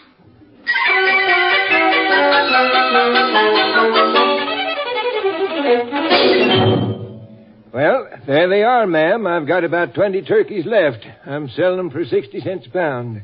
Well, I guess I'll have to pay it. My husband insists on turkey, but it does seem high. It costs money to feed an old gobbler. Yes, especially when he insists on turkey. Want me to pick one out for you? Oh, no. You might try to fool me. I'll pick them out myself. I'm an expert. I know all about turkeys from their manes to their withers. Yeah, I can tell you're an expert, all right. See one you want? Oh, I see one I don't want. That turkey nearest the fence. It's got flat feet. Yep. Besides, it's a duck. Well, I want a turkey.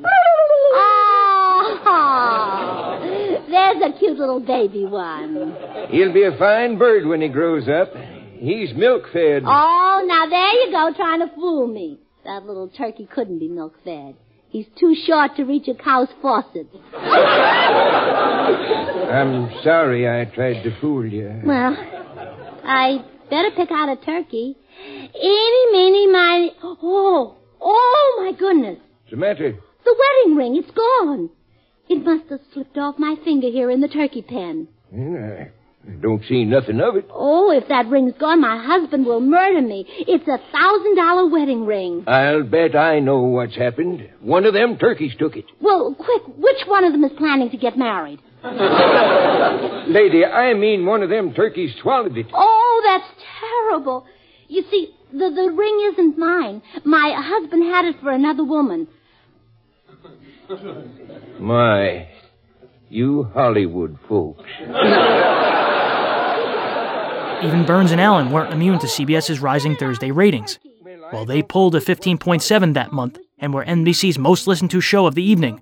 Opposite on CBS, Mr. Keene pulled a rating of 18.4.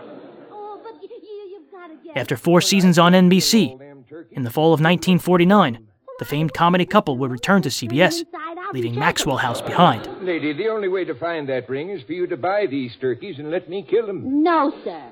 I can't let 19 innocent turkeys die just because one of them is a thief.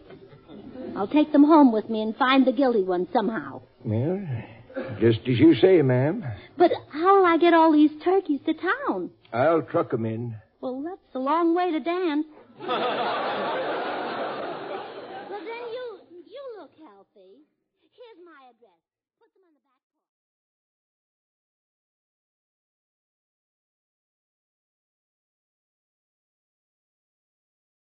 porch. How did they treat you? How did your fellow actors treat you? Well, I was very lucky because most everyone I worked with was really awfully nice to me, and all the actors like children very much. And so I must say that I was quite lucky. You went to school around your film shooting schedule, well, right? No, the film shoots around your schooling. It's the opposite, because the Board of Education was very, very strict. The studio had to bow to the teachers, so to speak.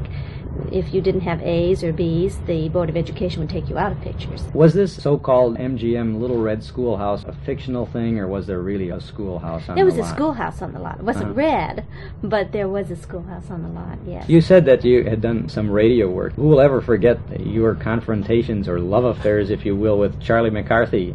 Oh, yes, I did a lot of the Charlie McCarthy shows, and I enjoyed that very much. Edgar Bergen had you on a number of times, and also you did some things with Bing Crosby, and you were on many of the dramatic programs, too.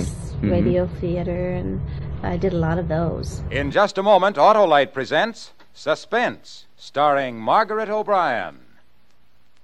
Over the river and through the woods to grandmother's house we go. The horse knows the way to carry the sleigh. Why, Hap, that's not the way to sing Hurrah for Thanksgiving Day. What are you telling me, Harlow Wilcox? Why, I've No, sung that song. Hap, this is the way it goes today. Over the river and through the woods, and never mind the snow. Grandpa's happy with his jalopy, his battery's never low. Over the river and through the woods, blow high ye winds, blow low. The car's as snappy as Grandma and Pappy, with an Autolite Stay Full, you know. But, Harlow, Why, that's you not... see, Hap, Autolite Stay Full batteries have changed a lot of things today. Harlow, isn't anything sacred anymore? It's Thanksgiving Day. Let's listen to Margaret O'Brien on Suspense.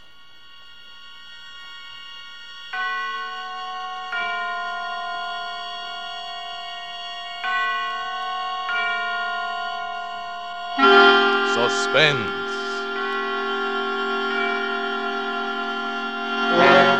Autolite and its 60,000 dealers and service stations bring you radio's outstanding theater of thrills. Starring tonight, Miss Margaret O'Brien in Anton Leader's production of The Screaming Woman. A tale well calculated to keep you in suspense.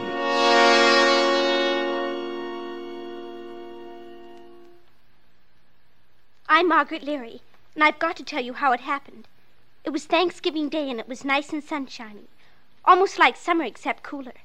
Mama was cooking the turkey, and I was watching. And Mama said to me, "Good heavens, I forgot.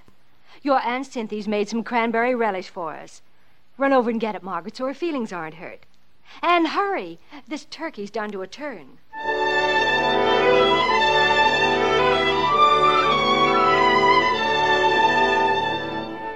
So I ran to Aunt Cynthia's, and on the way back I took a shortcut through Mr. Kelly's lot. It's a big lot, more like the side of a hill that slides down to Monument Creek. It's a swell place to play Indians and cowboys, or explorers are hunting for treasures, because trucks dump all kinds of stuff there. Loads of dirt and junk, and even big things like old cars and big pipes and chunks of concrete. Well, this day, coming back from Aunt Cynthia's, I saw that a lot of new junk and dirt had been dumped there since Saturday. They'd even covered up our swell big concrete pipe that us kids called our fort. Covered it clear up. I was looking around to see where it used to be when, all of a sudden, I stopped and listened. The sound was coming up out of the ground. A woman was buried under the junk and dirt and glass, and she was screaming all wild and horrible for somebody to dig her out. I started to run. I fell down and got up and ran some more. It was an awful, awful long way to our house that day. Mama! Mama! Margaret? Mama! Oh, Margaret, haven't I told you not to slam the door? Is that the relish? Listen, Mama. There's a screaming woman in the lot. Wash your hands, Margaret. She was screaming and screaming and screaming. Mama, listen to me. We've got to dig her out. She's buried under tons and tons of dirt. I'm sure she can wait till after dinner. Oh, next year I swear I'm going to buy a bigger platter. Mama, don't you believe me? You've got to believe me. Margaret, I've got a million things to do. Good gosh, look at you. How'd you get your knees so dirty? Well, running back from the lot, Never mind. Scoot and tell your dad we're about to eat. He's in the front room reading his paper. Yes, Mama. Daddy! Oh, Daddy, I've got to tell you something. Getting hungry, baby? Daddy, there's a screaming woman in the lot. Oh, I never knew a woman who didn't. Smell that turkey. We've got to get picks and shovels and dig her up, like for an Egyptian mummy. Oh, Daddy! I don't feel much like an archaeologist today, Margaret. I can't think of anything but food. Let's have an expedition next Sunday and dig her up. But we can't wait that long. Oh, Daddy, she'll die if we don't do it now. I'll give you some money. Oh, so it's a business proposition. Well, how much do you pay by the hour? I've got $5 whole. It took me a year to save. Come here, Puss. You know I'm touched. Oh, but Daddy, you want me to play with you, and you're willing to pay me for my time. Why, dear, you're shaking. Calm down. Oh, Daddy, please. After our Thanksgiving dinner, I'll come out and listen to your screaming woman. How's that? Oh, no, now, Daddy. Maybe she'll die if you don't come out now. Oh, you've got to come now. Margaret. If you believe me, you wouldn't wait. You never believe me. Mama doesn't believe me. Nobody believes me. Quiet down right this minute. Or I not only won't go with you, but you'll go to your room and stay in without your Thanksgiving dinner. Now, is that clear? Yes, sir. It's clear.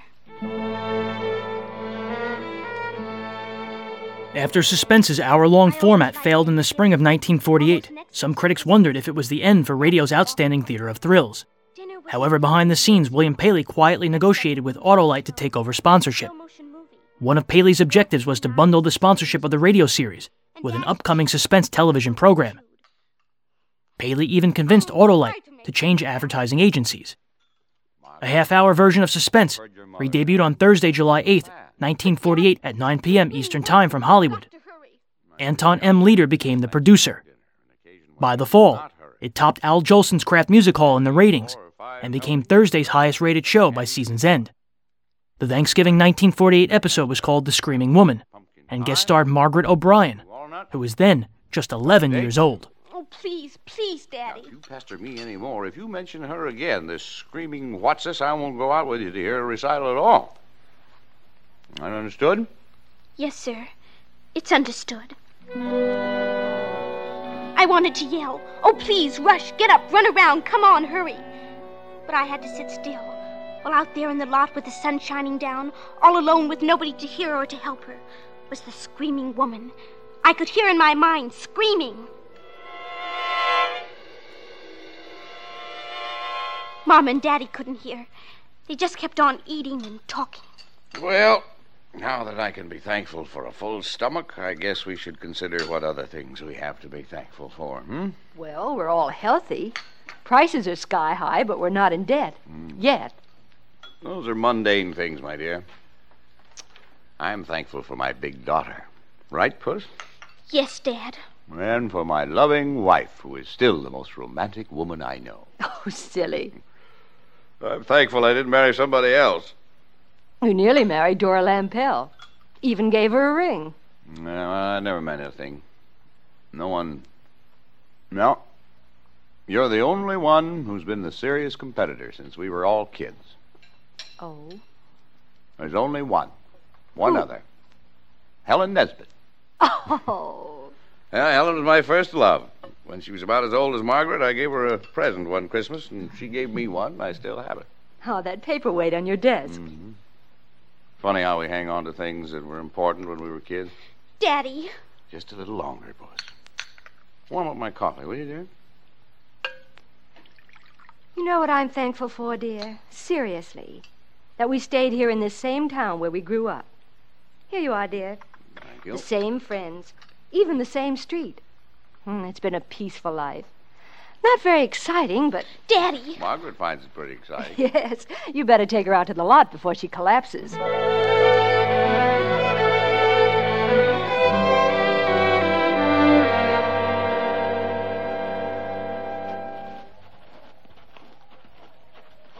All right, now, where is your screaming woman? Lead me to her. Over here, where our fort used to be. Fort? The big concrete pipe. It's all covered up now. Yeah, Kelly's really getting this lot filled in. All right, where's the lady? Right about here, Daddy. Listen. Don't hear a thing, except the wind. Better button up your sweater, Puss. Shh. Listen. Well, that's the trolley over on Aspen Street. Hey there! Screaming woman! Hey! Looks like the Dolans are starting out for a drive. Well, I guess your screaming woman's let you down, Puss. But she was here, Daddy. Right under here where they dumped all this dirt.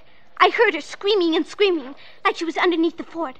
Somebody's dumped tons and tons right on top of our fort. Yeah, too bad they buried your fort, Margaret.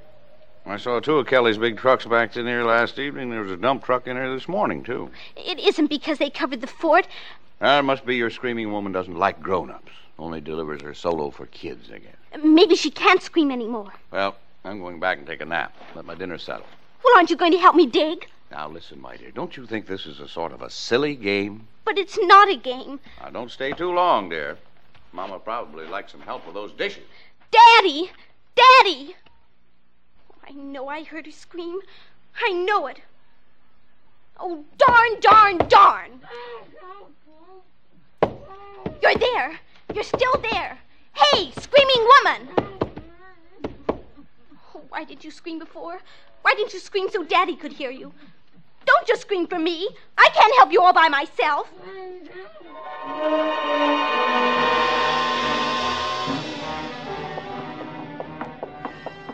Well, the funny part of radio is you often performed many colorful roles in many colorful scripts, but in a plain, drab studio.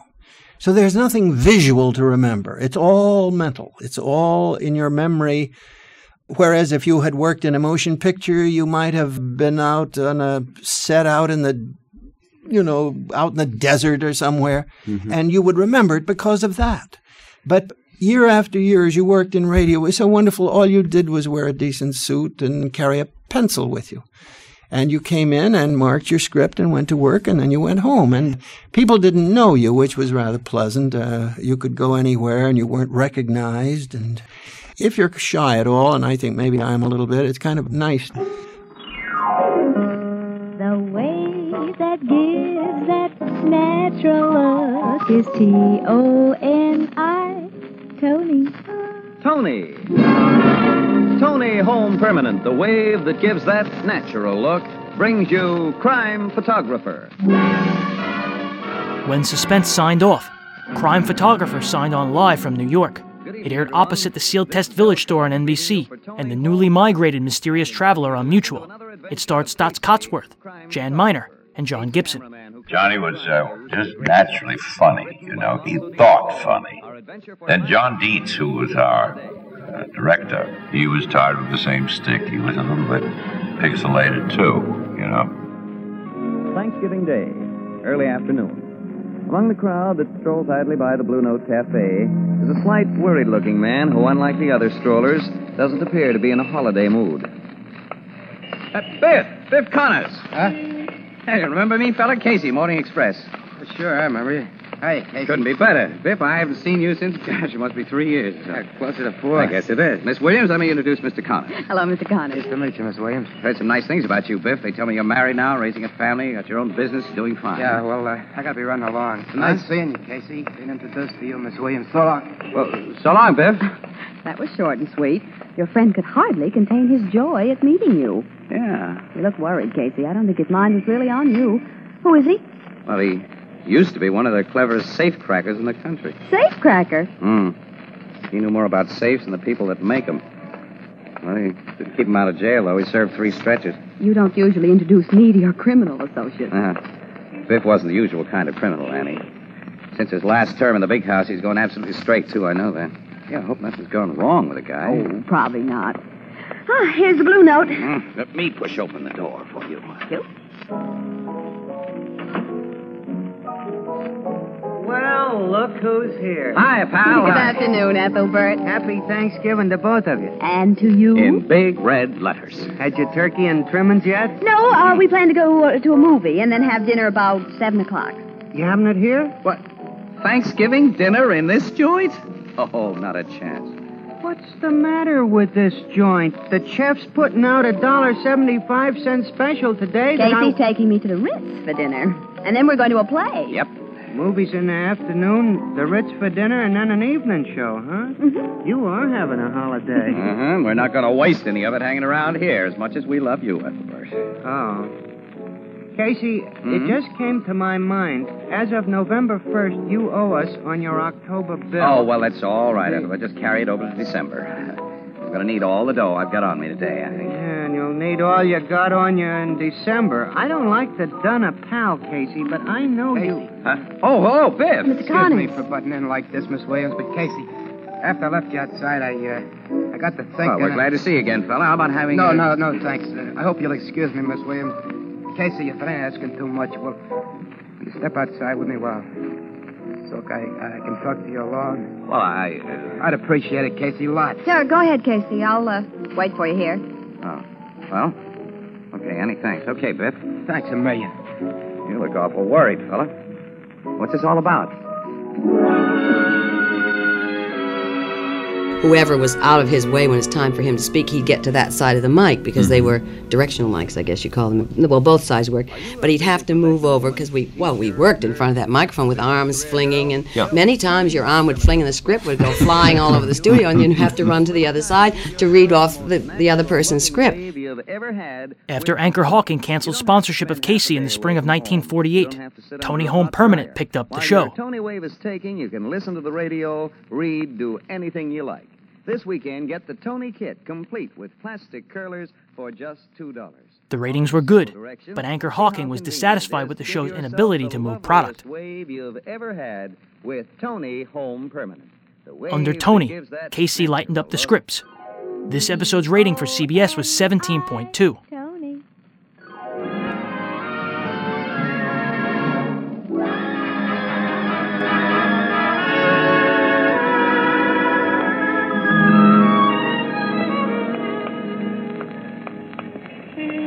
Turn into the side street, Casey. It ain't too crowded. We can talk. Okay, Biff. I oughtn't wish this on you, Casey. You ain't a guy who owes me anything. But after I run into you by accident a while ago, I got to thinking that maybe it was one of them signs. You see, I'd been praying. Yeah. Well, Biff. You was always a regular in my book, and I got to thinking that maybe you was the one guy in the world I could turn to for help. Yeah, well, what kind of help do you need? I'm not so heavy with dough. I had plans for the day, but if you've got to have... No, I don't want any money. Oh. Well, you're not in trouble, then. Wait a minute. You in wrong with the cops again? Not yet. Not yet? Casey, I've been 100% straight since I came out of stir last time. I asked you to believe that. I believe you, Biff. The wife and I built up a nice little business. We got a store uptown, tobacco, candy, toys, stationery. Things were going along just swell until 2 weeks ago. What happened then? A couple of guys come into my store with a proposition. They wanted me to crack a safe. Yeah? They offered me $5,000 to do the job. Nice money. I told them where to go with it. A couple of days later, they come back. They raised their offer to $10,000. I threw them out of the place. Gone. Well, that didn't get me nothing. He told me I'd play along with them or else. Then This morning I found a loaded .45 caliber automatic under my candy counter. What, a gun? Yeah. I'm an ex-con, Casey, a 3-time loser. You know what it'd mean for me if the cops found a gat in my possession? You'd get the book. Sure, I'd be put away for keeps. The gun was planted under that counter, Casey, sometime during the night. I wrapped it up. I made an excuse to the wife that I had to come downtown, and I went to the North Bridge, and I dropped it in the river. This gun was left where you'd be sure to find it. Yeah. It wasn't meant as a frame, just as a hint of what'll happen if I don't play ball. So the two guys been around to follow up their hint? I don't know. I ain't been back to the store. Oh. Since I left the bridge, I've just been walking around trying to think. Wife don't know anything about them guys in the proposition. I ain't told her. And I can't tell her. She knows all about my record. You can figure how scared she'd be. And you haven't told the cops? Does a guy like me ever run to the cops? Well, it'd be smart if you ran to them this time. No. Why not? In the first place, they wouldn't believe me. An ex-con. They'd figure I was trying to put something over. I can't blame them, Casey. Well, I can tell them. You gotta promise me you won't. Well, Biff, listen. Suppose they did believe me. What happens? They set a trap for the guys who propositioned me. Them guys got friends who'll know that the squeal that the cops acted on had to come from me. My life wouldn't be worth a nickel. Yeah. Guess you got something. Promise there. me you won't say nothing to the cops, Casey. You got it. Well, what do you want me to do, Biff? I don't know. I just had to talk to somebody, that's all. For a guy I knew was right, and I ain't got such a good head, Casey. I figured maybe you could figure my way out. Well, thanks for the compliment. Well, who are the guys that came to you with this proposition? I don't know. They didn't tell me their names. Well, I get around a little. What do they look like? One was tall and skinny, had a long face and big yellow teeth. He kind of looks like a horse. Yeah? The other's a little dark guy, heavy set. Wait a minute. The one you say looks like a horse, has he got a long scar on his neck? Yeah, like somebody done a shiv job on it. Can't be two mugs who answer to that description. Scar neck, horse face must be Jake Bannister. Head strong-arm goon for Nick Reynolds. Nick Reynolds? Well, you must know who he is. Well, the name's familiar, but... Hey, you are out of touch with the rackets, kid. Nick Reynolds is the Mr. Big behind some of the dirtiest crooked work that goes on in this town. But he poses as a solid, respectable business guy, and the cops have never been able to nail him. Oh, wait a minute. Tell me more about the little heavy-set mug. Well, he looks... He's got a cauliflower ear like a pug. And he stinks of perfume. Hey, Tony Chef. He's another of Reynolds' guys. This is beginning to sound like hot stuff. I don't suppose they told you whose safe they want opened, huh? No. They tell you anything about it? Only there was a small house safe, a real tough one. That's what he needed, an old hotshot like me. And they offered you dough to crack it, 10 grand. They didn't say anything about giving you a share of what's in it. That's right. I got a notion there isn't any dough in the box to share, Casey. Just something that somebody wants and is willing to pay high for. Think you can find out from those guys where the box is, the location of the house, and who lives there? Well, they won't tell me unless I say I'll play ball with them. Oh. That's right, they won't. Look, Biff, go back to your store. They ought to be paying you a visit there today after planting that gun. Try to learn all you can. And then... Well, I've made other plans for this afternoon, but I'll stick around the Blue Note. I'll write down the number of a phone booth there so we can talk in private when you call. There, here it is. Thanks, Casey. I got a dinner date for around 7 that I can't break, fella, and then I'll be tied up for the rest of the evening, so if your guys don't show by 7, well, things are going to have to just ride a while, I guess. But in the meantime, I'll be running down a little tip I got on Nick Reynolds. A tip? Yeah, it's just a piece of gossip I didn't think much of until I heard your story. Now it may mean something. Well, so long, Biff. Take it easy now and try not to worry, huh? I'll try, but remember, you promised me, Casey. You won't tell the cops. Yeah, that's right. I won't tell the cops.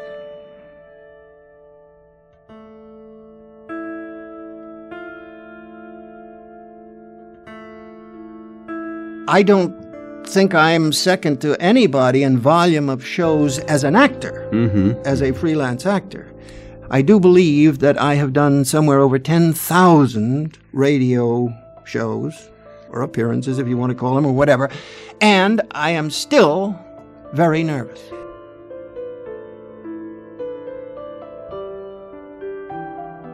People assume that radio was comparatively easy, as I do, standing in a well-lighted studio with a nice script in front of you, and all you have to do is read the lines. Right.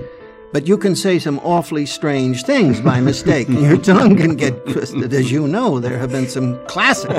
I begin to get the picture. Only 8 known episodes from the entire Tony run, including Holiday from Thanksgiving 1948, have survived. And this was really the beginning of the end for radio as we knew it, John. Did you recognize that early? Oh, yes. For example, I remember going out to Chicago to record a show with Jimmy Durante and Don Amici when they happened to be in Chicago and, close enough so that I could go out by train and spend the night and then come back the next night. Mm-hmm. Coming through Pennsylvania at this time, I noticed these houses all with the television antennas everywhere you looked. And I suddenly realized I better get out of radio. Because here it is, even out here like Johnstown and places like that, the houses way down the valley had tall antennas and the ones up high had short ones, but they were everywhere. And all of a sudden, radio was slackening up, and whether you liked television or not, you had to get into it if you wanted to keep on working.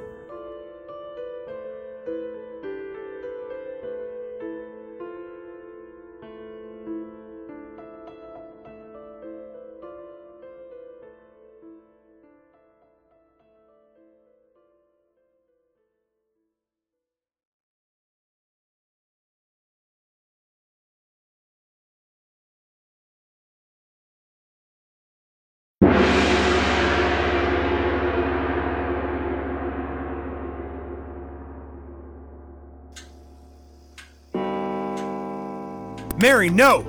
God, let go! I simply don't understand it. Of course, the sound is coming from the basement. It's all right. I've got you, Mr. Adam. No. Show me what? Gotta get away from those eyes! Get away! Get away! George, get away! no! Are you attracted to the dark, fascinated by the dramatic, with a side of gruesome and a dash of poetic justice? If your happy place is a gloomy room at midnight, then you should be listening to the podcast 12 Chimes It's Midnight. Please join us, won't you, for plays of mystery, horror, and suspense. Find us and subscribe wherever you procure your podcasts. And remember, at midnight, anything can happen.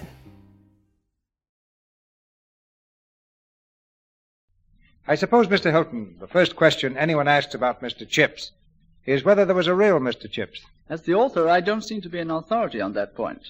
I've had rather a large number of letters from people who assumed that their own personal Mr. Chips was mine, too. Actually, I never knew any one schoolmaster who was the complete 100% Mr. Chips. He is a combination of many schoolmasters, including my father. Is your father pleased or annoyed to find himself a fictional character? Oh, he denies it altogether, which is exactly what Chips would do in the same circumstances. I wonder what he thinks of motion pictures. Well, I can only guess. My father saw a picture about 25 years ago, and the flickering hurt his eyes, so he didn't see another until I became involved in the business. Now he's extremely interested and very, very uncritical. He never says a picture is bad. The perfect critic for a producer. Remember, a Hallmark card when you care enough to send the very best.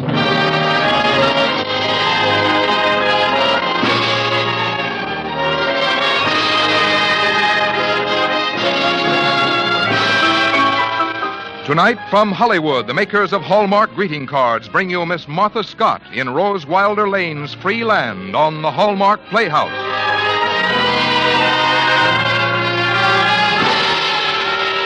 Each week, Hallmark will bring you Hollywood's greatest stars in outstanding stories chosen by one of the world's best-known authors, the distinguished novelist, Mr. James Hilton.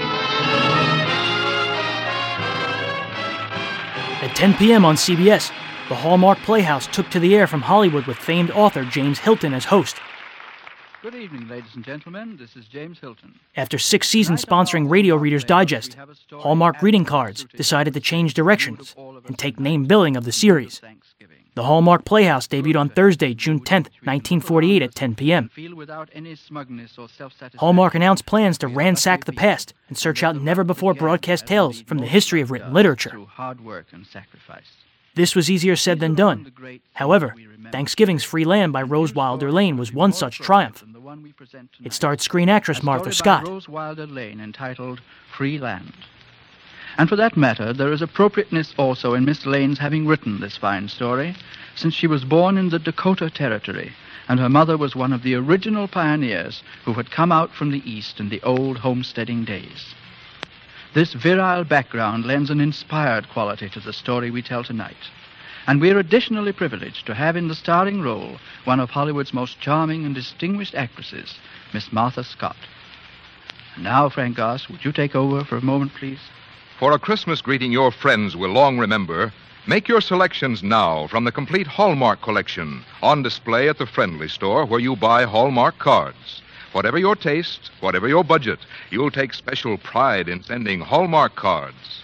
And on the back of every one is the identifying hallmark that says, you cared enough to send the very best.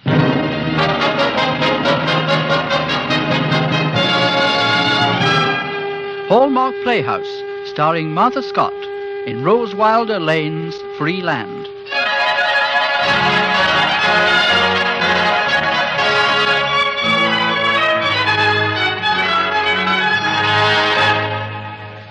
Free land. The phrase was on everyone's lips, and it had an exciting, adventurous sound to it. One stood at evening looking west across the well-tilled, fruitful acres of Minnesota, wondering about it. Wondering about Dakota and what treasures might be in store for those who went west to claim that free land. One stood and wondered if David... And then one turned and went quietly in and shut the door against the thought. To lose David would be to lose all hope for the future. I'm a little late getting here tonight, Mary. I was talking to my father. I wasn't sure you were coming, David. What's in the kettle? Apple butter. Smells good. Where are your folks? They went over to Cousin Laura's. Mary, do you have to stay out here in the kitchen stirring the jelly? Nut jelly, apple butter. Yes, it might stick. Oh.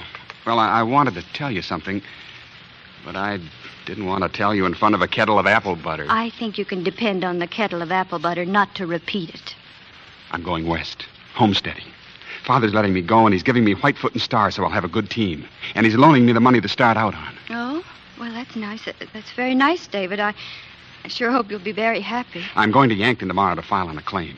For $14.50, I'll get me a quarter section. And I can have another quarter section by promising to set out 10 acres of trees and cultivate them for 5 years. I'll have 320 acres. 320? And then next week, I'm going out to take possession of the claim. I thought I'd build a shanty on it and then come back by Thanksgiving. For you. For me? Well, of course. You didn't think I'd go without you. Oh, David. David.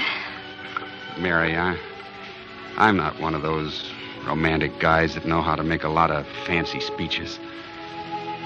But I do love you. And I'll do my best to provide for you and make a good home if you'll marry me. Oh, David, I'll be so happy to marry you. Oh, the apple butter, it's burning. Quick, help me take it off the stove.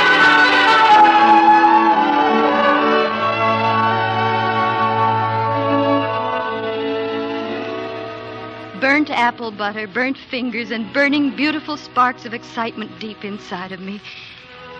And at last the words were mine that I'd been waiting for all my life. To have and to hold, to love and to honor, forsaking all others so long as we both shall live. It was Thanksgiving morning, and the world was at its beginning.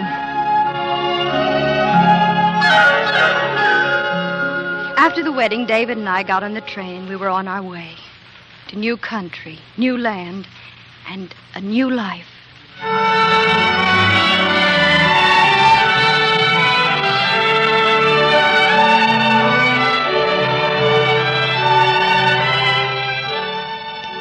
At sunset, the ride ended, and David took my arm and helped me across the frozen street to the hotel. Early the next day, David piled our things in a big wagon sleigh, and we started for our claim. The strings of sleigh bells on the horses added a bright, gay music to the morning, and it seemed to me as the horses raced towards the horizon that we were flying into the future, and the whole world belonged to us. But in the afternoon, a level gray cloud began to stretch towards us, and the wind began to rise. There's a railroad camp down there.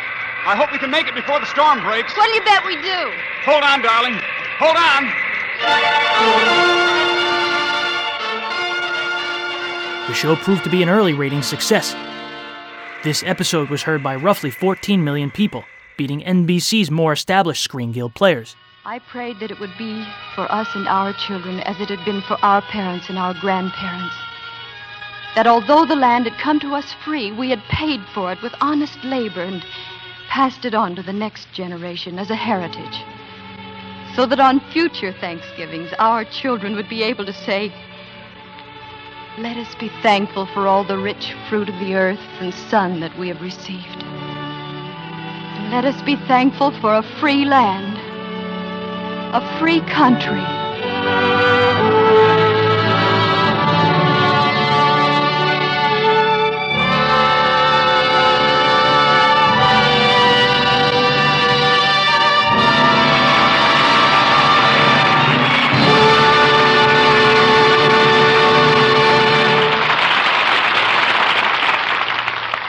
In a moment, James Hilton and Martha Scott will be back.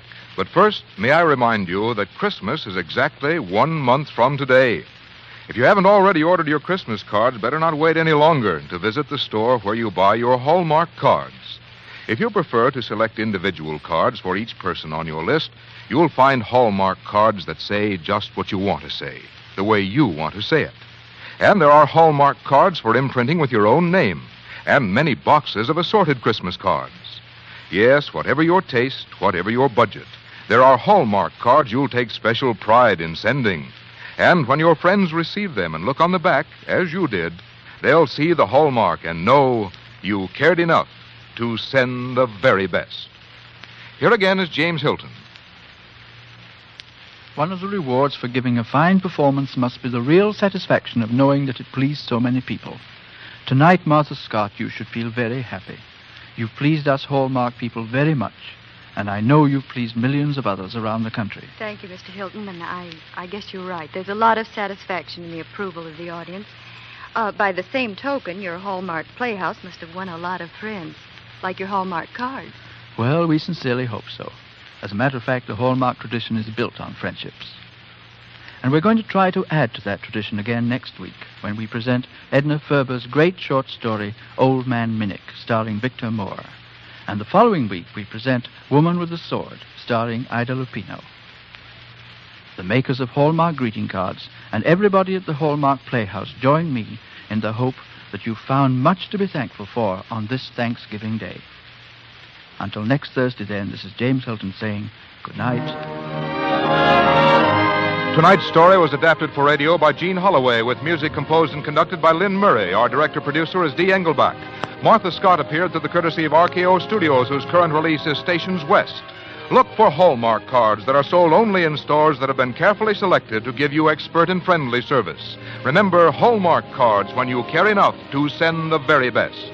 This is Frank Goss saying goodnight to you all until next week at the same time when James Hilton returns to present Old Man Minnick by Edna Ferber and starring Victor Moore. This program came to you from the Hallmark Playhouse. This is CBS, where 99 million people gather every week, the Columbia Broadcasting System.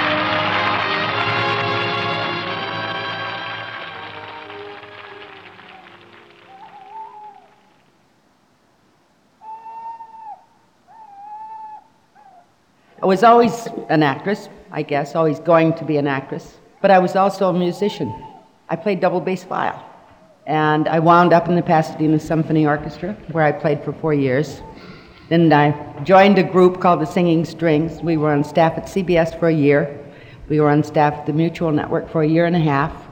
And there I started doing commentaries and emceeing and so forth. And I got into little parts. And I decided to give up music, and I sold my bass that night. So I'd never go back to it. And I knew enough people by then that I could go to the stations and say, I'm an actress, and they say, no, you're not, you're a musician. That's a tough transfer from music to acting. But I made it. And from there, loyal people like Jack Webb, and of course I'd done a lot of little theater and so forth, and the Pasadena Playhouse. But Jack Webb, Jack Johnstone, Arch Obler, Norman Corwin, all terribly loyal people. It got me started in television, and from there, Bill Conrad got my first part in pictures, which was Body and Soul. And I found that my face was about as versatile as my voice. I was a character actress from the day I started, and I still am. And that delights me. That's exactly what I want to be. I'm pleased with it. That's my story. At 10:30 p.m. opposite Fred Waring on NBC, Campana's first nighter program took to the air on CBS. The Little Theater off Times Square was then in its 17th season, and its 5th, with Barbara Luddy and Olin Soule playing leads.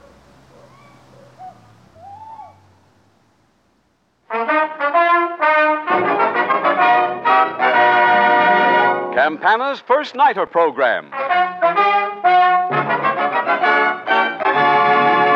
From the Little Theater off Times Square.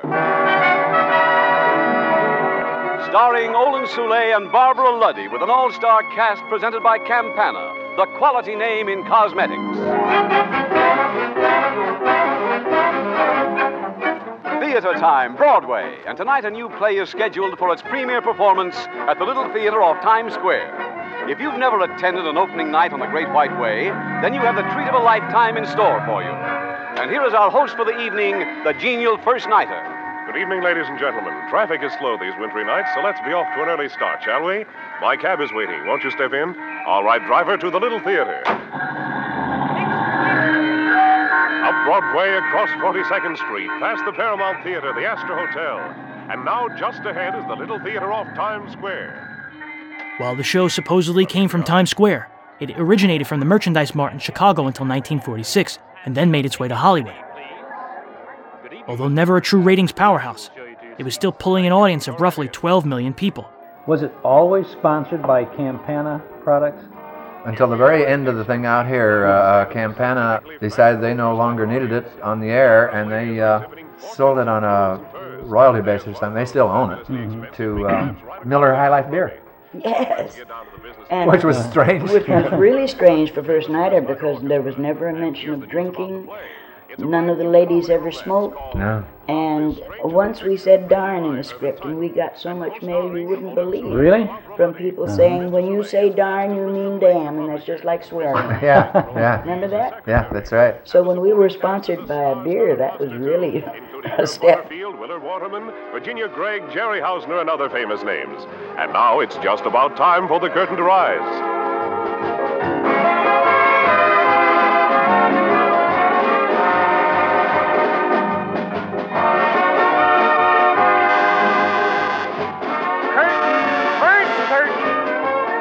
There's the signal for first curtain. The house lights are out, and here's the play.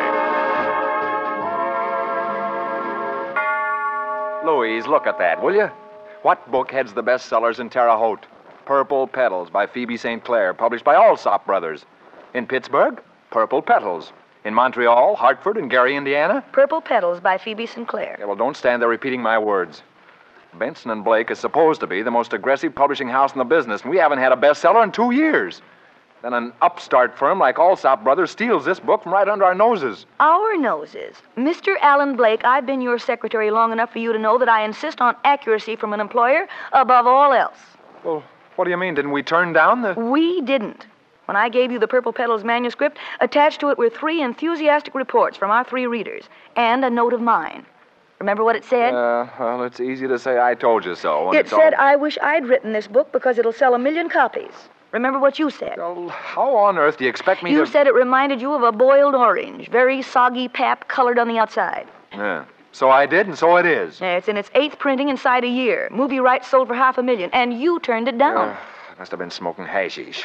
But who is Phoebe St. Clair? If we could only find her and tell her that some unauthorized maniac in our office rejected her book, then maybe we'd have a chance at her next one. Well, you've spent scads of B&B's money for detectives to watch the Alsop offices to see if they could discover who Miss Sinclair is. I've tried everything and not a clue. She hates publicity. Oh, Louise, I've known for some time that Joe Alsop has offered you everything but their printing presses to work for him. Why do you stick here? Oh, I'm just contrary. Or maybe it's that old proverb about rats and a sinking ship. Listen, if we don't get a book that'll sell soon, there just won't be a ship.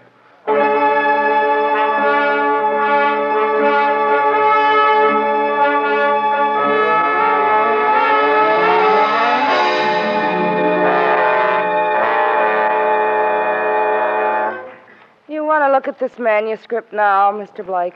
Oh, frankly, Miss Jones, no. What is it? It's called Hard Flows the Sea by a new writer, Stephen Shad Stronghurst. What do you think of it? Well, honestly, I don't remember when I've been so excited about a book. That's what you said about 10 acres, and look what that turkey did to us. Well, it's not my opinion alone this time. Both Henderson and Simon have written 2 pages about it. Well, that's always a help. At least we're sure of 3 sales if we publish it. Now, what's this? Oh, well, Louise read it, too. That's her comment. Last time I said I wish I'd written this book because it'll sell 1 million copies. At the risk of repeating myself, I'm repeating myself. Louise. Anything else, Mr. Blake? No. Just tell the switchboard I'm not to be disturbed for the next 3 hours.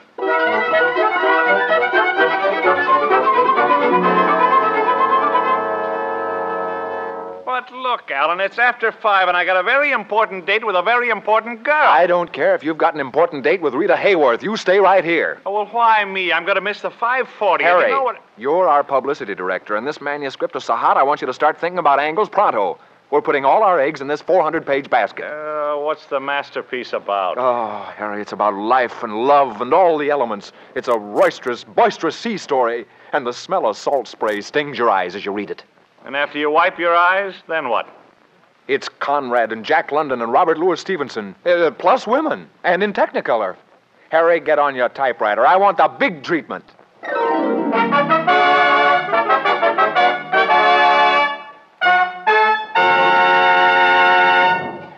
Well, I'm glad you agree with me this time that it's a great book. Great book. Why, I couldn't sleep last night just thinking about the possibilities. I'm getting this man Stronghurst down here immediately. Have you contacted him? I'm sending him a wire. I've come to the conclusion that the book must be the story of his own life. The life of a reckless, two-fisted, elemental man who could stun a steer with a blow of his fist. A man who could crush a coconut with one calloused hand. But you've never seen Stronghurst. Maybe he's 5'2" and talks with a lisp. You disgust me. Here, write this down. Stephen Shad Stronghurst, at first sight, strikes you as the sort of man about whom legends gather and grow.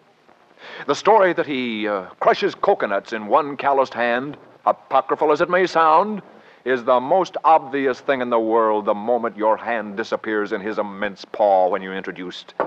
He is an elemental man. Come in. Will you initial this wire before I send it off, Mr. Blake? Read it to me first, Miss Jones. Mr. Stephen Shad Stronghurst, Box 652, Main Post Office. Your manuscript, Hard Flows the Sea, has vague possibilities. Please drop in this week for a chat. Signed, Alan Blake, Benson and Blake Publishing.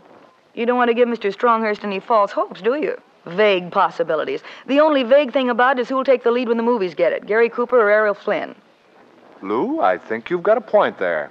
Miss Jones, take out the word vague. And, let me see, this week, that's too indefinite. Make it immediately. How does that sound, Lou? Very cordial. That's an idea. Sign it, very cordially yours. How's that, Lou? Fine. That'll tell him in a lukewarm sort of a way that you worship the very keys his calloused fingers type on.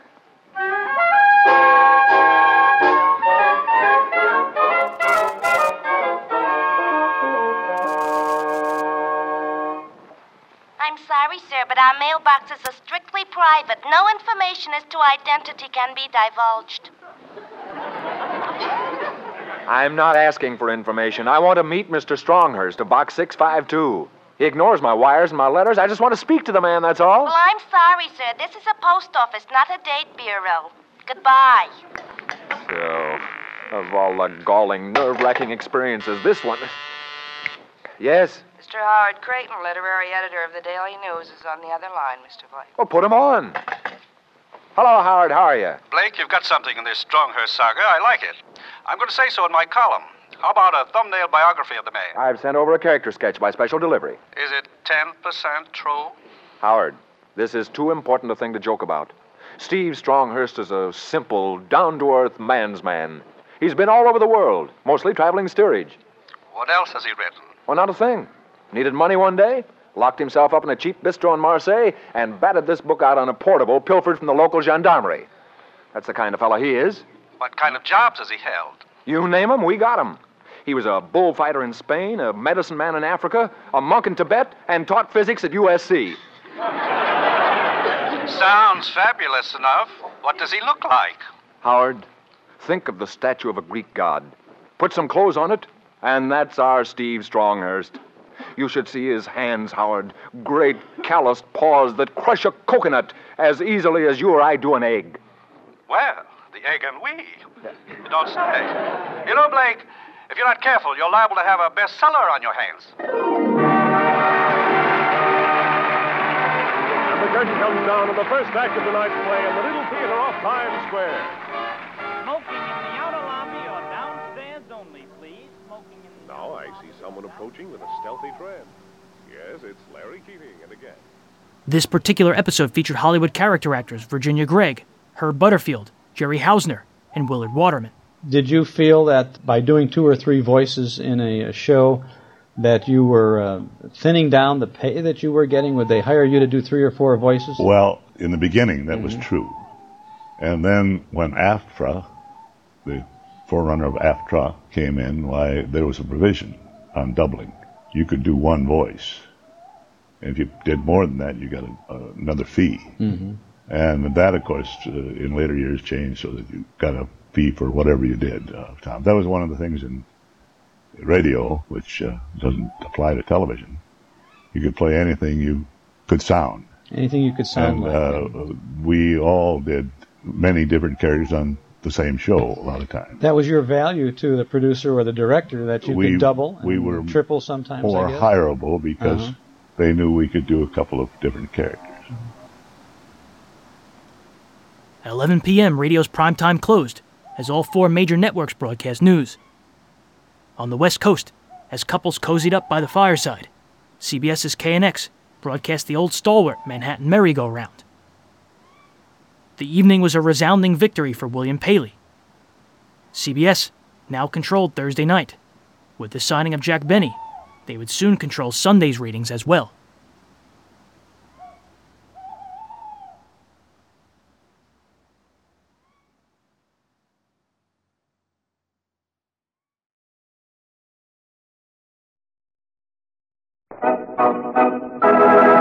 The Mary Lee Taylor Program. Brought to you by Pet Milk, America's first evaporated milk. Although Thanksgiving is over, that doesn't mean the food has to come to an end. On Saturday morning at 10 a.m., Mary Lee Taylor presented a few ideas to early rising listeners as to what to do with all those leftovers. Everybody in Mary Lee's kitchen has been working like a beaver for the past few weeks on a new collection of recipes for candies, cookies, and other holiday treats. And today the collection is complete and ready to send you. It's brand new, it's wonderful, it's yours for the asking. Just write to Mary Lee Taylor, care of this station, or to Pet Milk, St. Louis, Zone 1, Missouri, and say you want holiday recipes. That's the name of the book, Holiday Recipes. And now it's Mary Lee on NBC. Hello, this is Mary Lee Taylor, extending a warm welcome to all of you from all of us here in my NBC kitchen. The story you'll hear today about Jim and Sally Carter really began when Jim said, "Oh, I'm tired of being cooped up in this 2x4 apartment. Tonight I'm going out and have myself a time, and I don't care how much it costs." And what did Sally say to that? well, like almost any young wife who's had to live on a shoestring. Palm Springs was the real or fictional setting for a number of Jack Benny shows each year. That's right. In the old radio days, we used to go down 2 or 3 times a year. Mm-hmm. And we'd do a show from Palm Springs that related to Palm Springs or the trip to Palm Springs. But it all had something to do with Palm Springs. The most memorable ones for Jack Benny radio fans is a show he would do first or second week in December from Palm Springs, and it was the Christmas shopping show. Oh, yeah. And Jack would go into the department store, and he'd be trying to buy gifts for all the members of the cast, but the whole thing revolved around a gift for Don Wilson. Shoelaces. Shoelaces. The generous man. Or golf tees. It could be. Golf tees or cufflinks. Yes.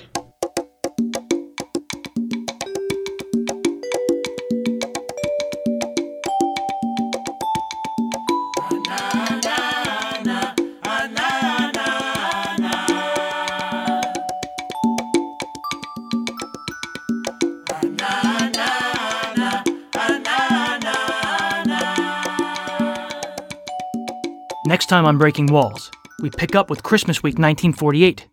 We'll focus on CBS's rise as the nation's #1 network, just as TV was taking its first million viewers away from radio.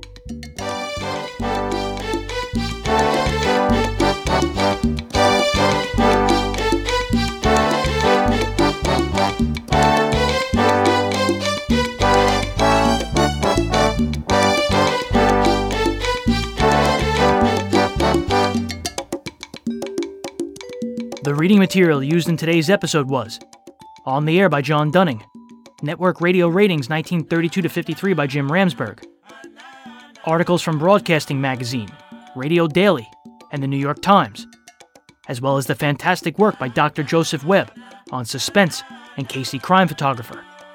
For more info, see Dr. Webb's sites in the written credits. I'd also like to thank Mark Greenspan for supplying the audio from Penn vs. Cornell.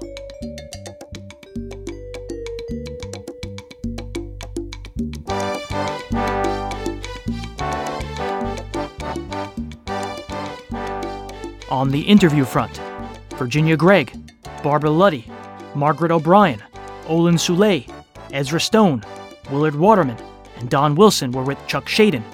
Hear their full chats at speakingofradio.com. Don Amici, Hans Conried, Stats Cotsworth, John Gibson, Jan Miner, and Vincent Price were with Dick Bertel and Ed Corcoran for WTIC's The Golden Age of Radio. Hear these at goldenage-wtic.org. Cedric Adams spoke with Jerry Lewis and Dean Martin in 1952. Jack Popoli spoke with Westinghouse in 1970. Jack Benny was interviewed for a 1972 PBS documentary. Barbara Walters spoke with George Burns in 1979. And Virginia Gregg spoke with Spurvac on August 14, 1982.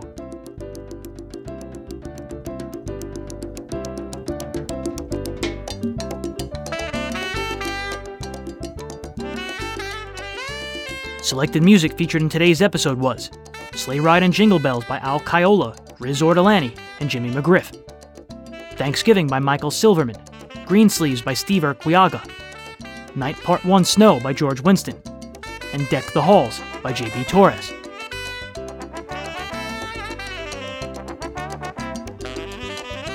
Subscribe to Burning Gotham, the new audio drama set in 1835 New York City. It will be available everywhere you get your podcast and at burninggotham.com. Special thanks to the Fireside Mystery Theater, 12 Chimes It's Midnight, and the Mysterious Old Radio Listening Society. Find them all on iTunes or at their links in the written credits. A special thank you to Ted Davenport and Jerry Hendages, two radio show collectors who helped supply material for this episode. They're who the large retailers go to. For Ted, go to radiomemories.com, and for Jerry, please visit otrsite.com. I'd also like to thank Walden Hughes and John and Larry Gassman of Spurvac. Listen to their shows on the Yesterday USA Radio Network. Breaking Walls episode 110 will continue our mini-series on the 48-49 radio season. We'll focus on business and programming during Christmas Week 1948. This episode will be available beginning December 1st, 2020, everywhere you get your podcasts and at thewallbreakers.com. In the meantime, give Breaking Walls a quick rating on whatever platform you listen, especially iTunes. You can also join the Breaking Walls Facebook group at facebook.com/groups/thewallbreakers. And support this show for as little as $1 a month at patreon.com/thewallbreakers. So until December 1st, 2020, my name is James Scully. This has been Breaking Walls episode 109, and I'll catch you on the flip side. Thank you very much, and happy Thanksgiving.